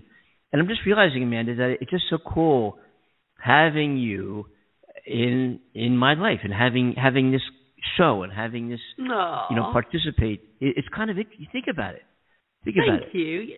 Yeah, I feel exactly the same, Andy. I really do. You know, I've commented on with family and friends or whatever. I say, it's so much fun working with Andy and like hanging out with him after and talking on the phone and stuff. And how alike we are as well, which is really amazing. Like, we keep discovering these little things of how we're alike, and the things we've experienced have been similar. And I just think that's so very cool. It's like the universe has gone, okay, so you two, we know you're alike. You're going to work well together. You're going to be great friends. Let's pull you together. It's about time. And then I think it was last show or last week, I forget, but we, you're saying something about, we're talking about our dads. Or we're talking about something about child. We're talking about naughty words. When you say a naughty word, remember that? About our parents being laid back with us. And exactly. And then we realized, we said, my God, we were raised in the same environment, kind of like the same platform that we grew up on. We're very, very similar in many, many ways. And I wonder, I don't want to start diving back into relationship show again, but I wonder if that has something to do with the relatedness that we have now, is that, and I'm sure it does, that we have more similarities, and we keep, commenting on, wow, we feel the same way about this. We feel the same way about that. We feel the same way about this. And we never knew each other. We've never met. I never met this girl. I never met her. She's never met me. And even Cornell. We've never met Cornell. No. Who's the show? And Cornell introduced us, by the way. That's who Cornell Butler is. He, let me see if he's joining the show. He may be sitting there on hold. No. But Cornell, the same thing with Cornell. Cornell and Amanda have known each other for how many years? Tell our viewers, excuse me, our listeners, how many years you and Cornell go back and you've never met? Go ahead. Tell everybody. I think it's about 18 years. About 18. All right. Because we met on... No, we met on MySpace many, many years ago. I was promoting and doing some music all the way back then, and just trying to make friends and find out what social media was all about. Mm-hmm. Back in the days when that was top of the charts for social media, and and that's how we met, and we were discussing music, and ever since then we've been friends online, and we'd speak to each other every now and again, and then more recently we would talk to each other more, and he was just like, can you do this design for the show? And I'm like, sure. So I've done design work for him in the past as well, so, he's always trusted me, and I've always trusted him, and it's been a beautiful friendship. Amanda's an amazingly talented graphic designer, folks. Thank and I know you're pushing music, so I won't do all these plugs for graphic design, because I know she's also an accomplished, amazing composer, and has expressed it frustrating with graphic. She's really good. She's had a lot of clients and done a lot of work, and she gets into music, and there's never a bad day when she's doing music, no matter what her frustrations are.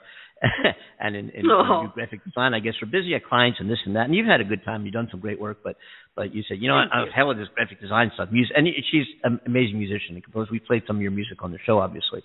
But I know when Cornell introduced me, you called the show when my previous co-host was Lloyd Booker. It was called the Ebony and Ivory Show. We addressed a lot of issues from a black and white perspective, which was also cool. And that went where it went. And Cornell was a caller, and then suggested you be a caller, and you got into the show as a caller. And then Cornell calls me up and says, off the air, after we're doing the Andy and Lloyd show, and says, Andy, I know this real, Amanda, that girl that was you had on the show who's a caller. I'm like, yeah. He's like, you got to meet her. You know what I'm saying? She'd be a really, suddenly, and then suddenly, really hard. Like, yeah, and here we are. We are executing on our plan. Mm-hmm. Wow! Thank you for the plug.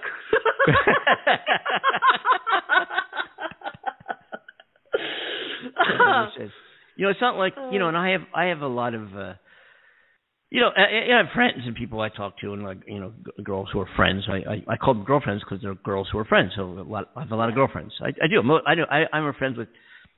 I've always been very appreciative of the female, not species, because we're all human species. The female, what do you call it? The female sex? Yeah, I guess that's what it is. Yeah, the female sex. I've always, been I've always wanted daughters. I got daughters. I've always had a lot of girlfriends and been close with a lot of girls. And I had, guys who were friends too. But for some reason, the way life panned out for me is I've had probably many, many, many more girlfriends close to me than guy friends. And I've enjoyed my guy friends. Those who are my friends who are guys who are listening, don't feel insulted because I love all of you and have some really close guy friends too. But predominantly girls have been most of them. Ask my mom. I got to get her on the show and hopefully she won't say too much. You wouldn't believe what my mother's helped me through, knowing I've had living girlfriends and things, how she has assisted me in exploitations. Anyway, listen, so my mom, you know what I'm saying? No, but I see. But no, she's been great. But sometime we'll have. She's always wanted to come on the show, and I'm reluctant. I'm afraid of what she's going to reveal about my past. But anyway. Oh no, that'd be so much fun. Yeah. But I've always really been appreciative of women. To the extent that just a couple of days ago, I almost broke both my arms trying to hold open a revolving door for a woman. You know what I mean? Oh. I see. What a gentleman you are. The woman's going through a revolving door. I said, hold on, I'll get that for you. I'm holding it. Go get your arms. Both my arms. Almost snapped. Right then and there. I'm trying to be a nice guy. You know what I mean? No, you don't need to try, Andy. You are a nice guy. You're a lovely guy. Thank you. Genuinely. Thank you. I couldn't resist. One time I was, when you go to new state, you're driving, I guess, to new. In the UK, you're driving to new countries. Here in the United States, you're driving to new states, and there's you go through the highway. You're now in Oklahoma. Tourist information up ahead. But you walk in and I see this pretty gal working behind the tourist booth and figure out, God, someone would say tourist information. So I went up and said, tell me about some people who were here last year. Oh, I love it. Your tourist information. Yeah, well, who else was here before me? Tell me about them. Oh, I love it. Yeah, I've been getting into astronomy. Did I tell you I've been getting into astronomy? Have you? Mm-hmm. So I installed the skylight, but the people who live above me were furious.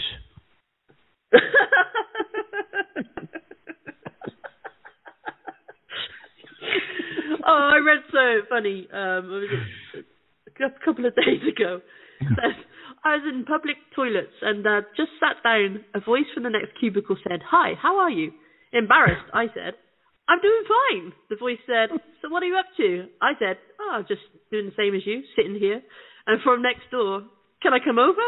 Annoyed, I said, "Rather busy right now." And the voice said, "Listen, I have to call you back. There's an idiot next door answering all my questions."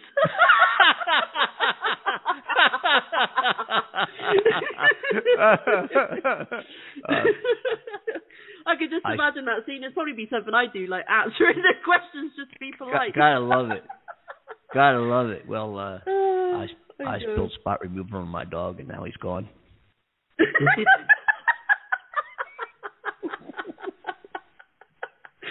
Was your dog named Spot by any chance? I've written, as you know, I've written several children's books, not on purpose.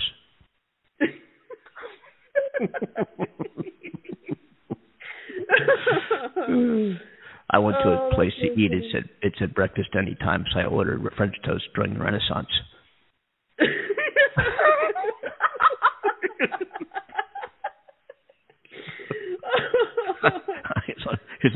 I stayed up one night playing poker with tarot cards. I got a full house and not 4 people died. Oh, God. Oh, so funny. It's like a police officer came to my house and asked me where I was between 5 and 6. He seemed pissed off when I answered kindergarten.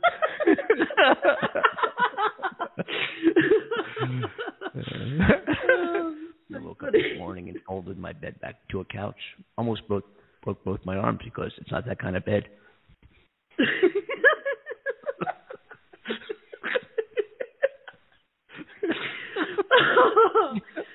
Oh God. However, Stephen Wright, man, yes, funny comedian, great stuff. Great Did I tell you that I got sacked from my bingo caller job? No. Well, apparently a meal for two with a hairy view is not the way you say 69.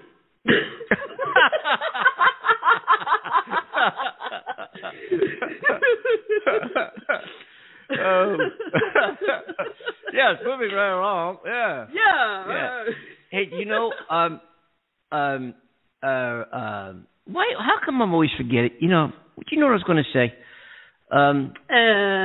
No. I apologize. Yeah. I am Dracula, and I welcome you to my house.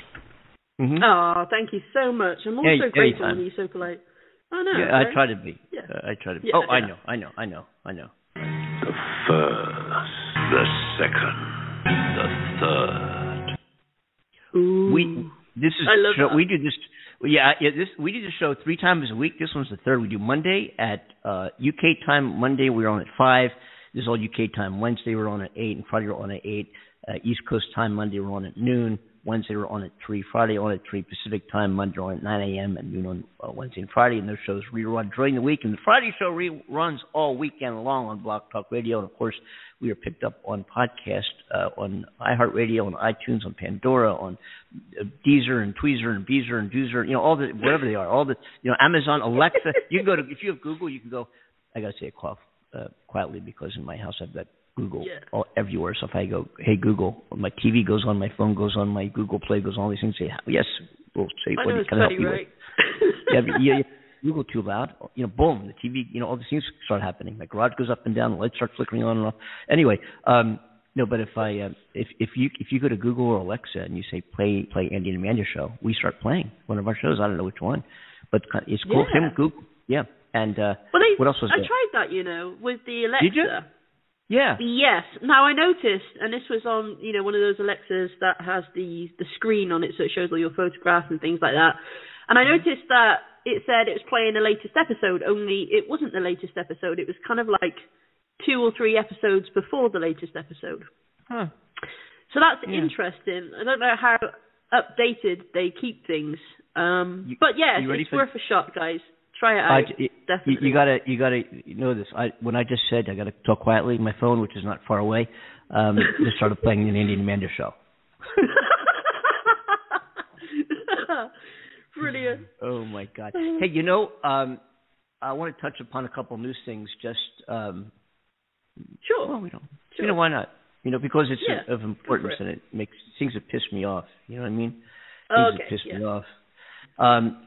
Donald Trump has been a private citizen for more than, 3, 4? That's 4 months, right? January, February, March, April, May. 4. Okay, let's say 4 months. All right, about 4 months, right? Yeah. Which means he is no longer protected by the Office of Legal Counsel opinion that a sitting president cannot be charged with a crime, right? They said, can he be charged? Remember way back when he was all these things that he was being accused allegedly doing that may have been illegal. Can he be, indicted as a president? And they said no, he can't be a sitting president. Remember all that.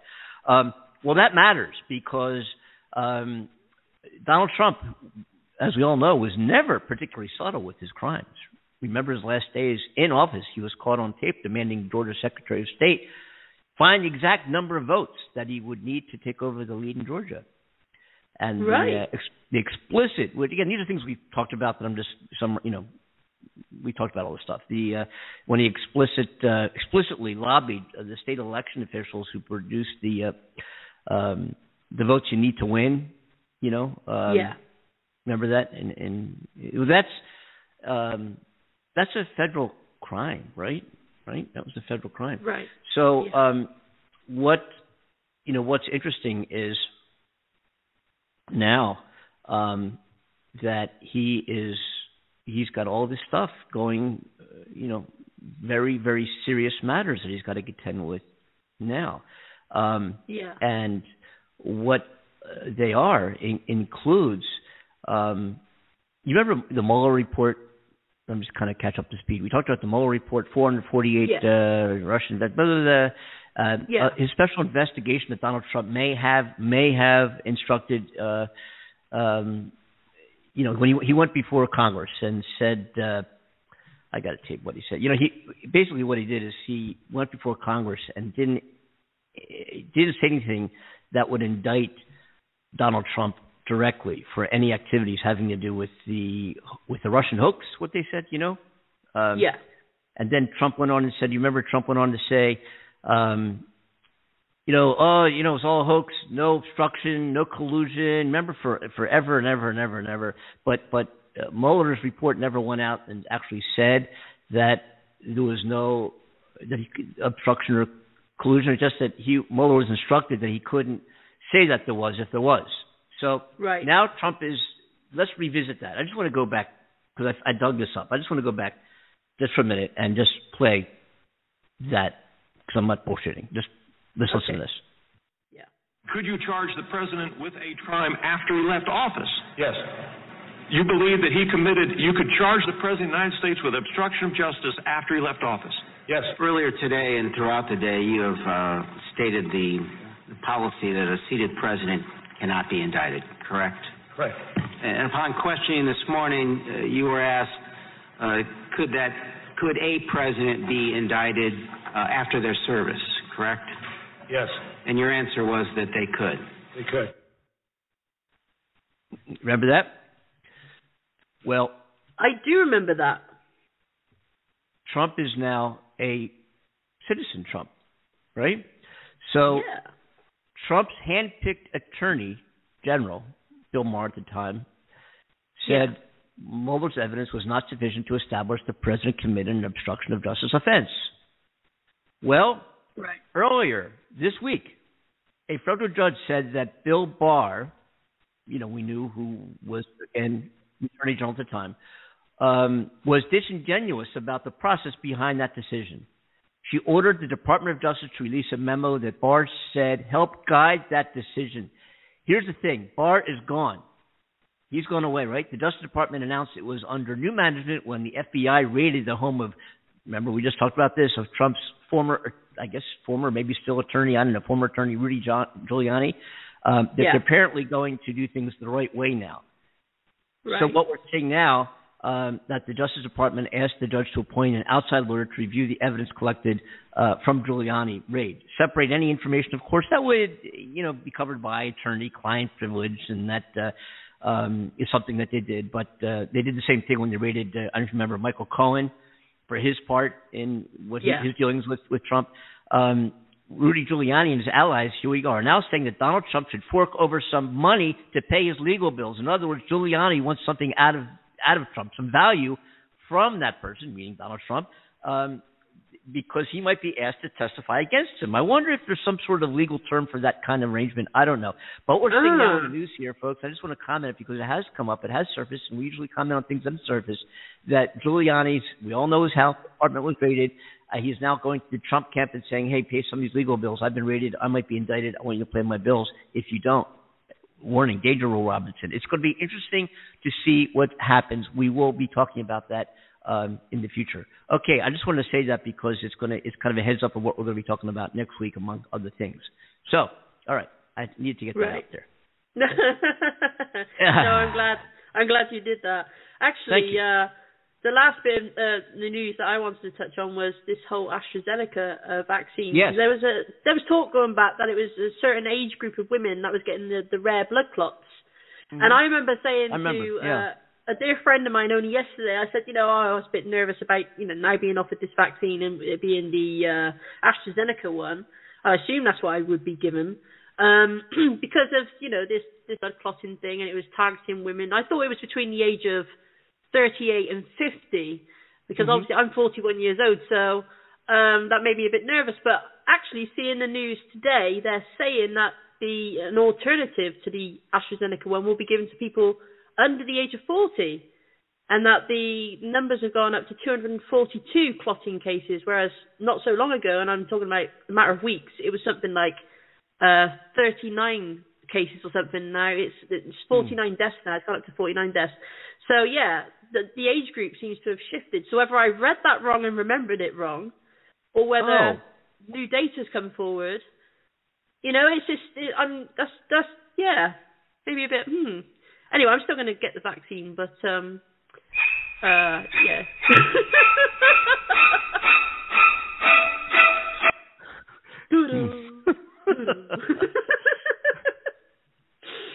Oh, God.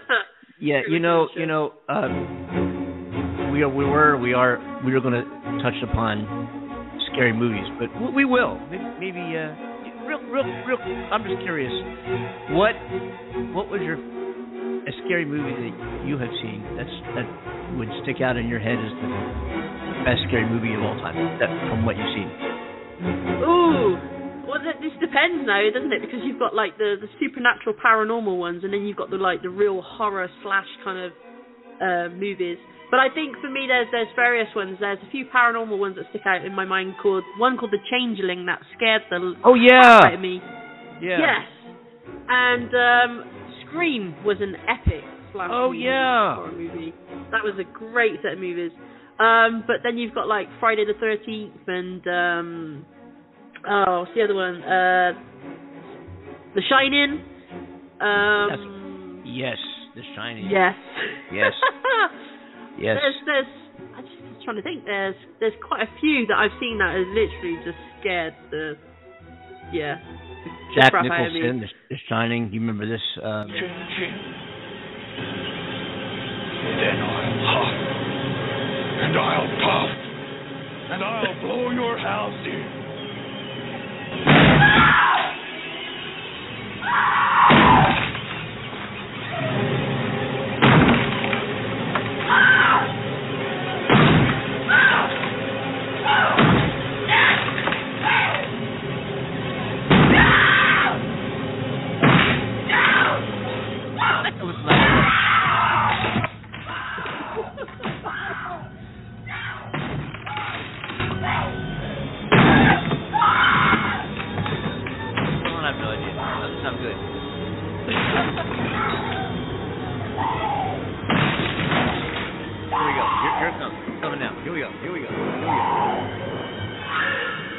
Here's Johnny.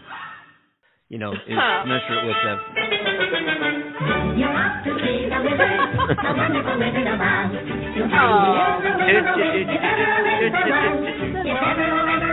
I remember that movie, which I remember we went way into that a month ago or whatever, behind the scenes. That movie, thinking back, may have been with The Wicked Witch. I think that was, at the time, a real scary flick for me, The Wizard of Oz. Yeah, with that scene actually. Yeah, I mean, she was creepy. I think when you were little, when the first couple of times you've seen that as a little kid, Mm-hmm. Then the next you're right, one would be. Actually. Yeah, I'm just thinking back, and then the next one, of course, would have been this one. Tick tock, tick tock, tick tock, tick tock, tick tock, tick tock, tick tock, tick tock, tick tock, tick tock. And then I got into. Did I tell you about?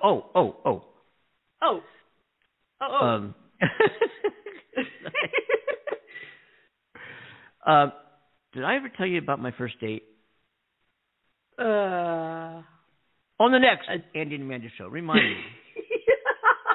Okay. There was Ghostbusters. Yeah.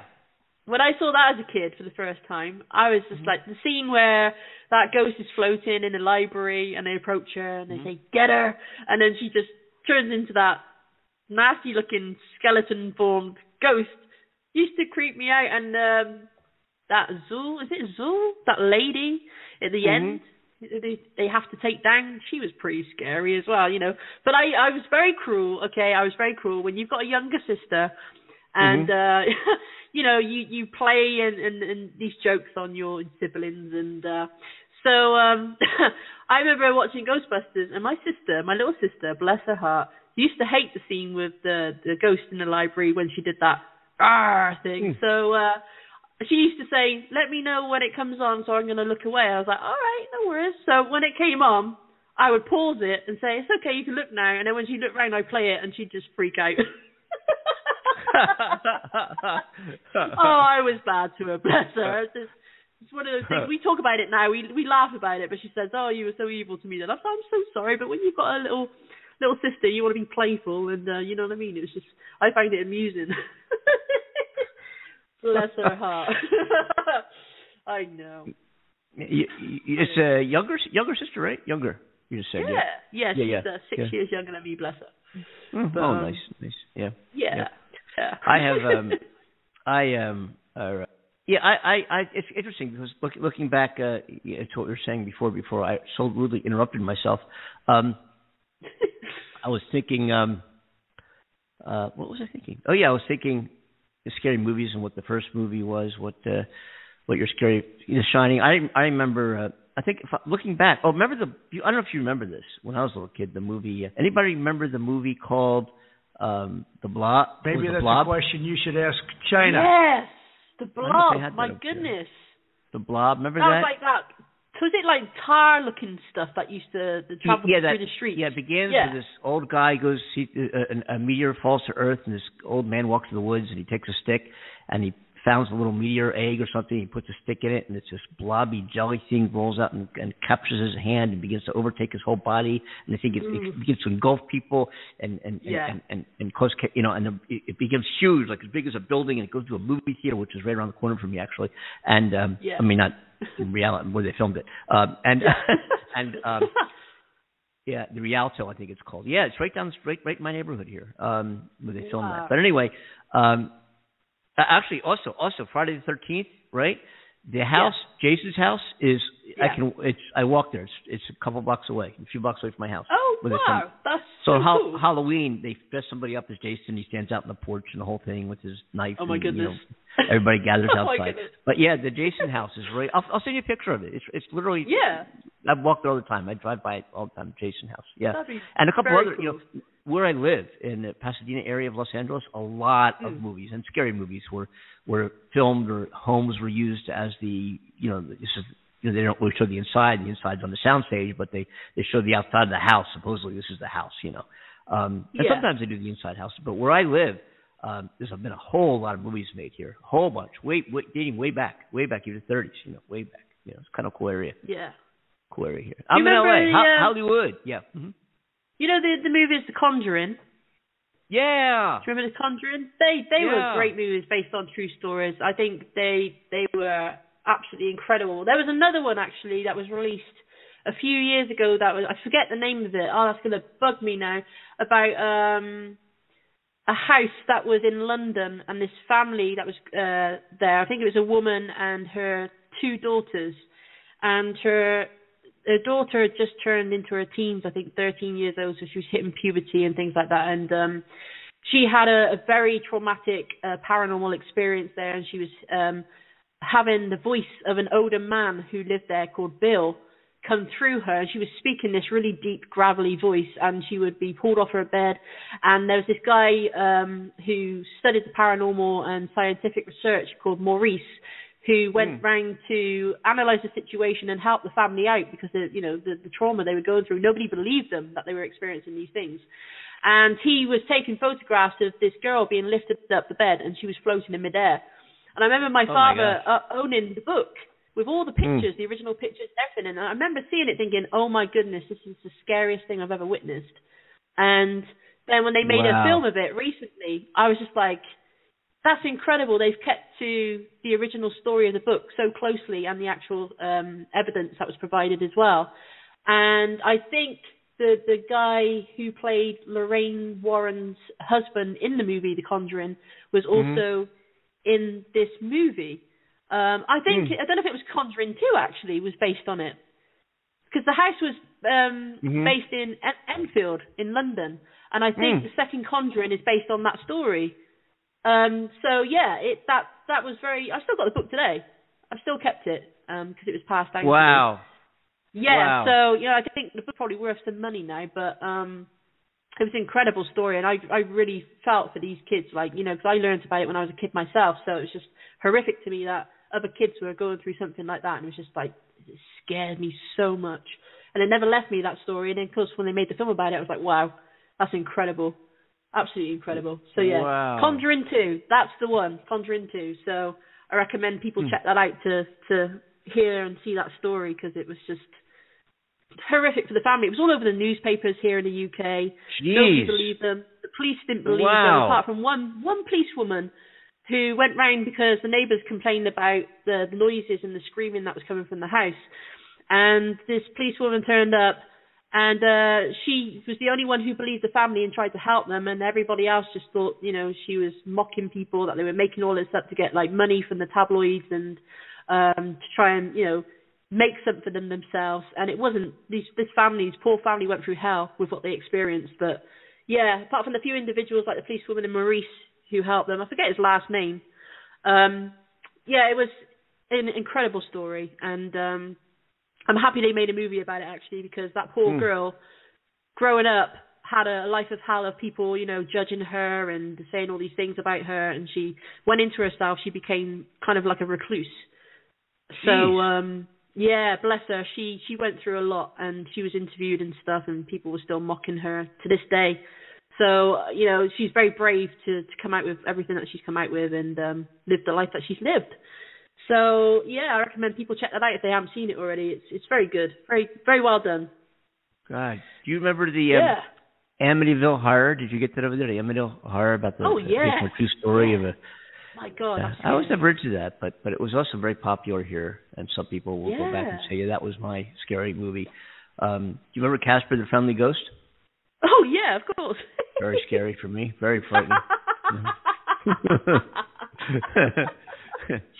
Very frightening. Oh, darling.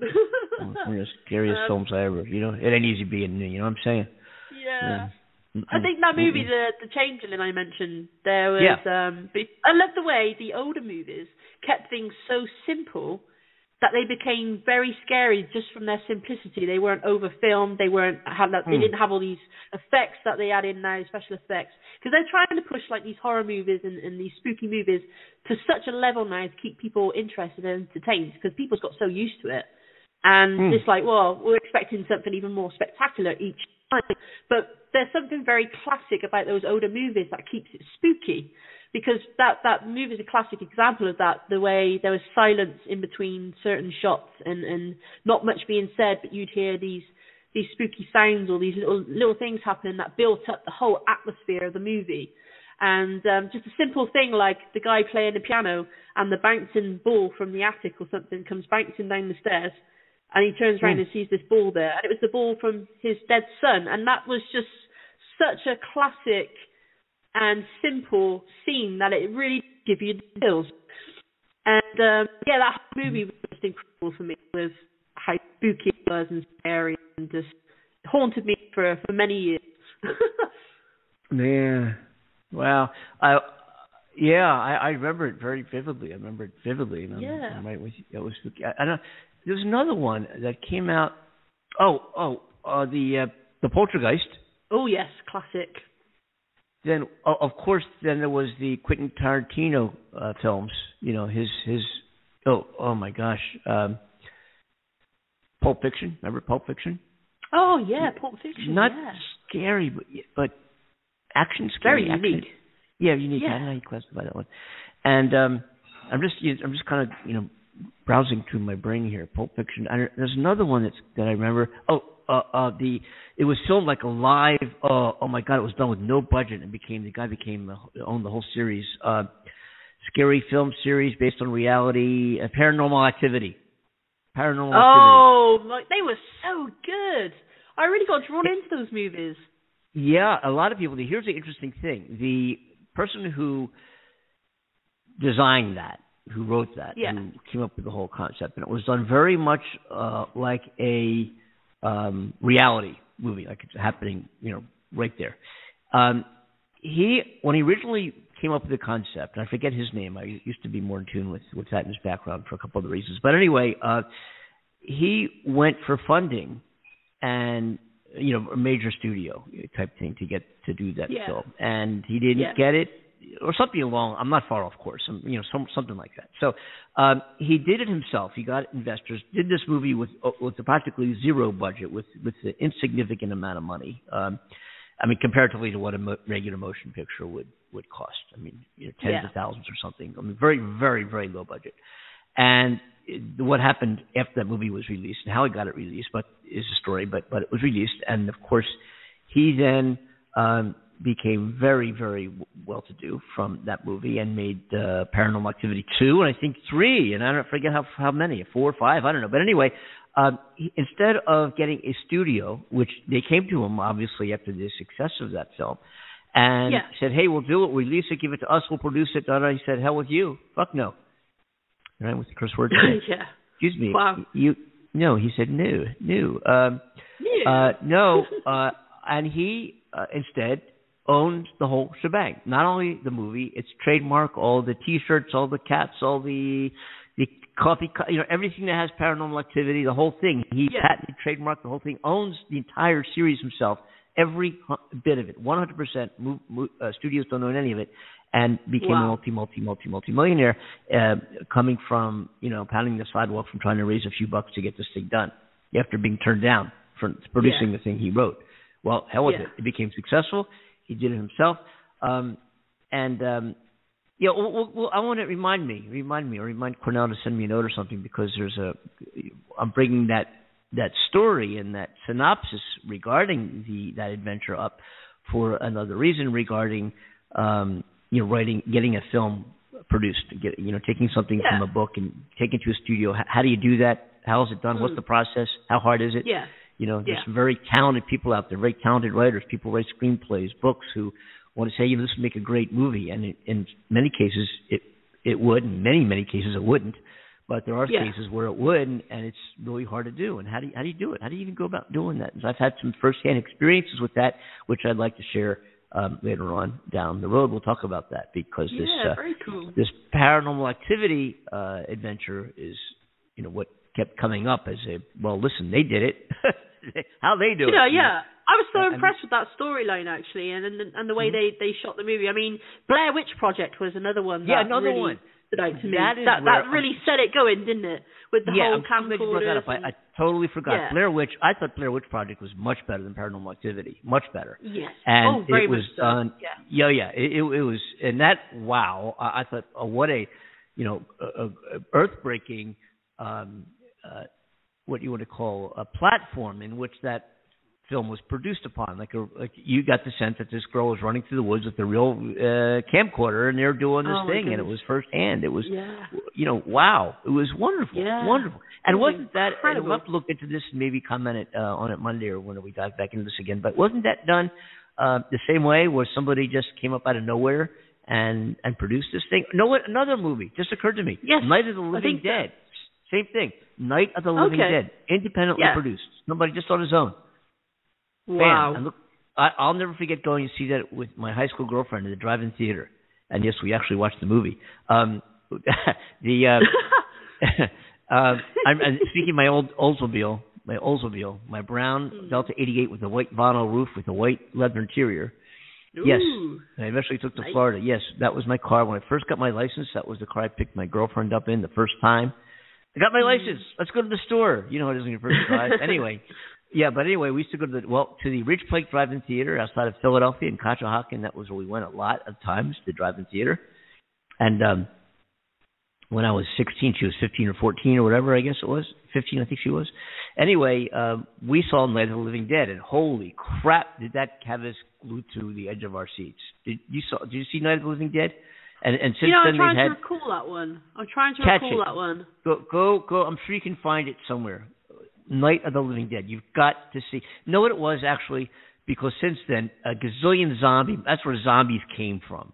Zombie movies. People catch the disease and they wake from the dead and they go eat living people or whatever. They eat, right? Well, that was the very, very, very, very, very first film of its kind.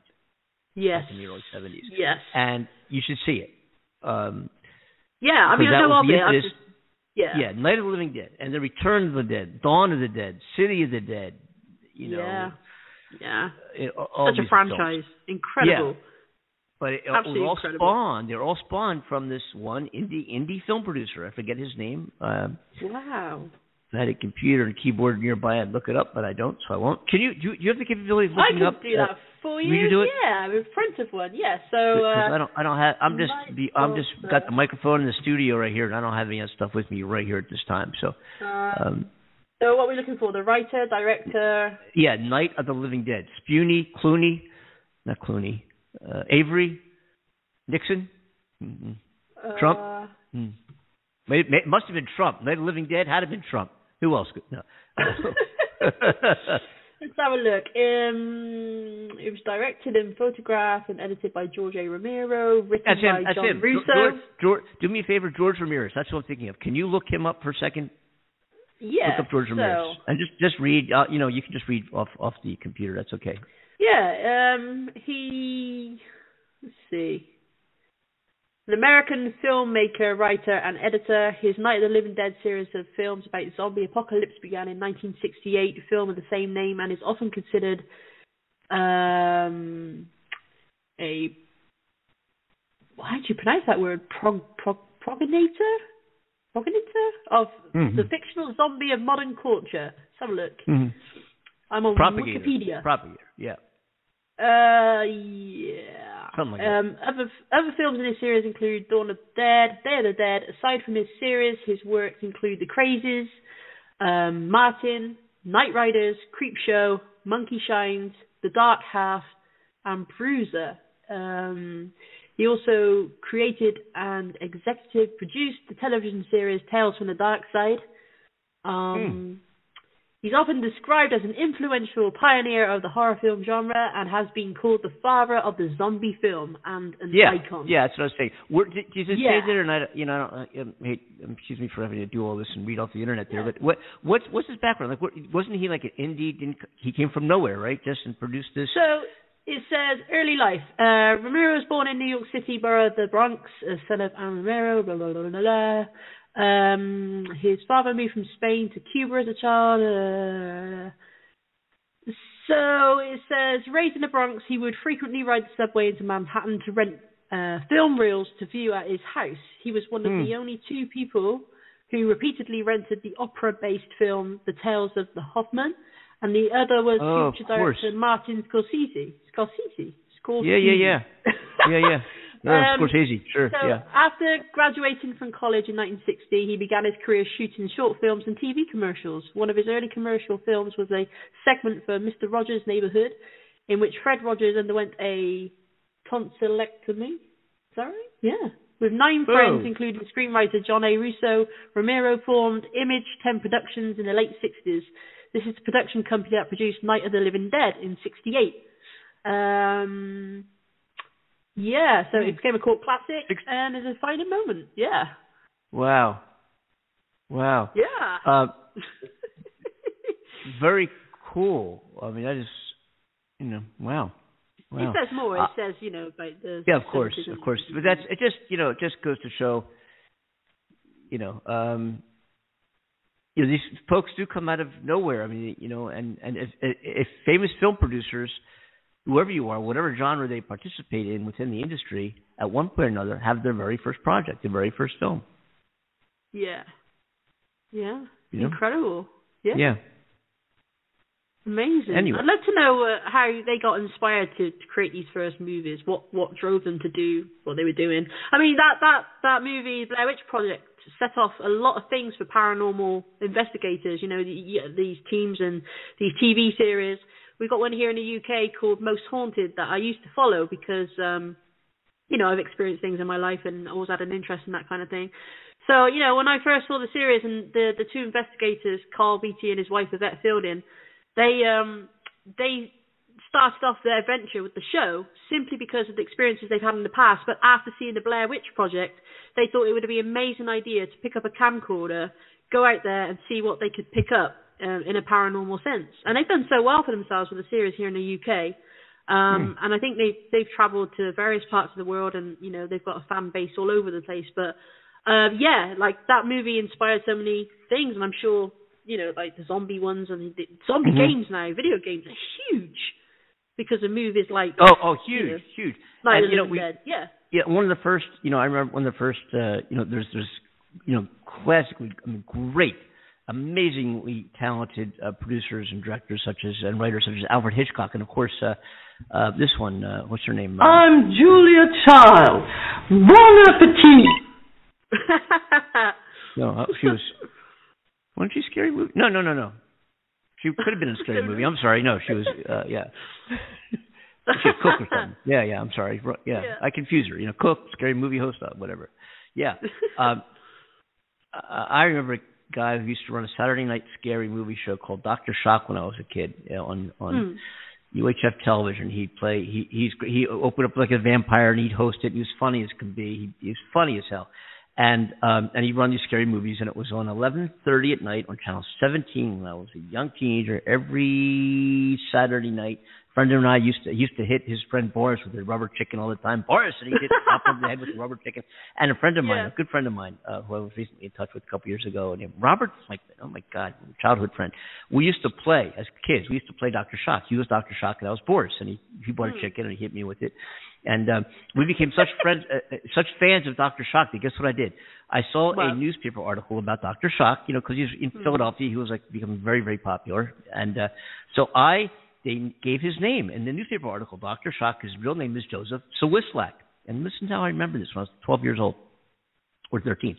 So what I do is I went to the Philadelphia White Pages, the phone book, and I looked up Joseph Sawislak, and I found him, and I called him as a 12-year-old. I called him at his house. He answered the phone. And there I am. Oh, wow. He says, hello. And I said, it's this 12-year-old, Dr. Shock? How'd you get my number? I looked it up. And then he went right into his Dr. Shock voice, and he played along. It was so he went right into his Dr. Shock voice.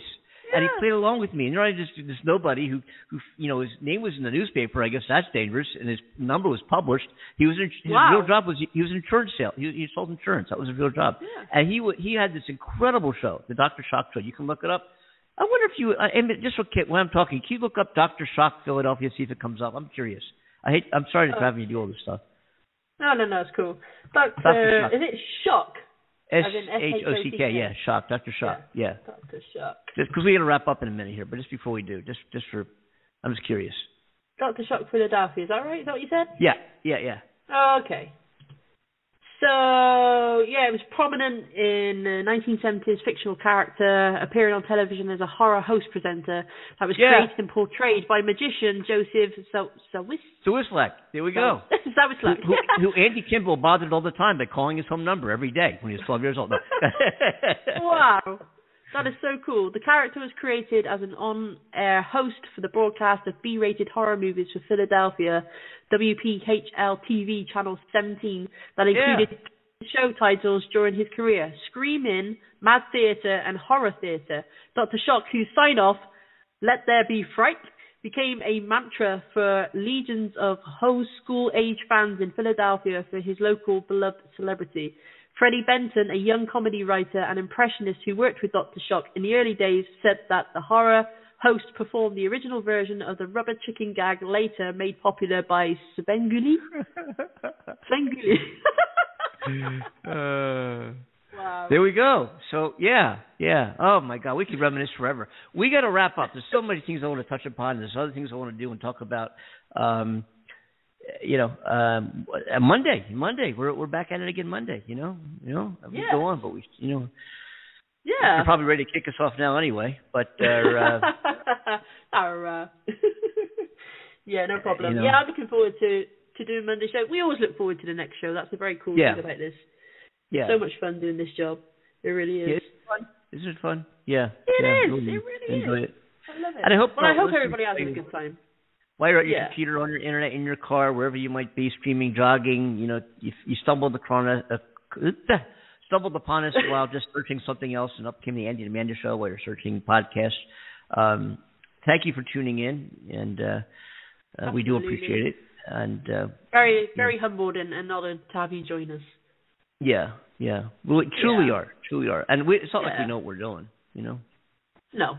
We just have fun doing what we're doing, We do. Mm-hmm. People seem to agree with us, Andy. I mean, we're getting good numbers. So thank you to our listeners out there who are supporting us and keep listening. And for those new ones who keep joining us all the time, thank you so much for being here with us. We love you and we're very grateful. Truly. Yeah. Well, I don't know. Truly, maybe. Oh, maybe. Okay. Well, from me anyway. For me, get out of here. Know what I'm saying? Go away. No. So, Amanda, I hate to do this, but we do have to wrap up the show, and you do such a kind job of it. Everybody, and again, Amanda's in the UK, I'm in the US. Again, we've never met. We have a great time having conversations on the show, and we invite you all to tune in next week when we start again. What time are we on the UK on Monday? We're 5 in the afternoon, Monday, UK Live? Yeah, 5 p.m. in the afternoon, which is 9 a.m. for you, right, darling? Yep, and please join the show, North America, 515-605-9888. Or dial 1 first internationally, 515-605-9888. We invite people anytime, join the show, talk about what you want to. That's all we do. And somehow people like hearing it. Don't ask me why, but, hey, we're here, and if if you don't like it, I'm going to whoop you. Yeah, see, all right. So that being said, yes, what was I going to say? Let's do this. Yeah, I guess we got to go, And again, I'm Andy. You're Amanda. Yeah, I think we are. Are these fucking people kidding me? No. And okay. Have a great weekend, Amanda. Go ahead, take us home. Okay, darling. So on behalf of Andy Kimball in California, Hollywood, and myself, Amanda Love, somewhere in the UK. Thank you so much for joining us for another wonderful and amazing show. We've had so much fun being here talking about what we've been talking about. Please join us on Monday and have an amazing weekend, and come see what we're going to talk about next, because we don't know until it happens. So we look forward to seeing you or hearing you or just having you join us. Okay, so goodbye. Yeah. Goodbye. Have a safe weekend, folks. We'll see you. Into the future we must cross.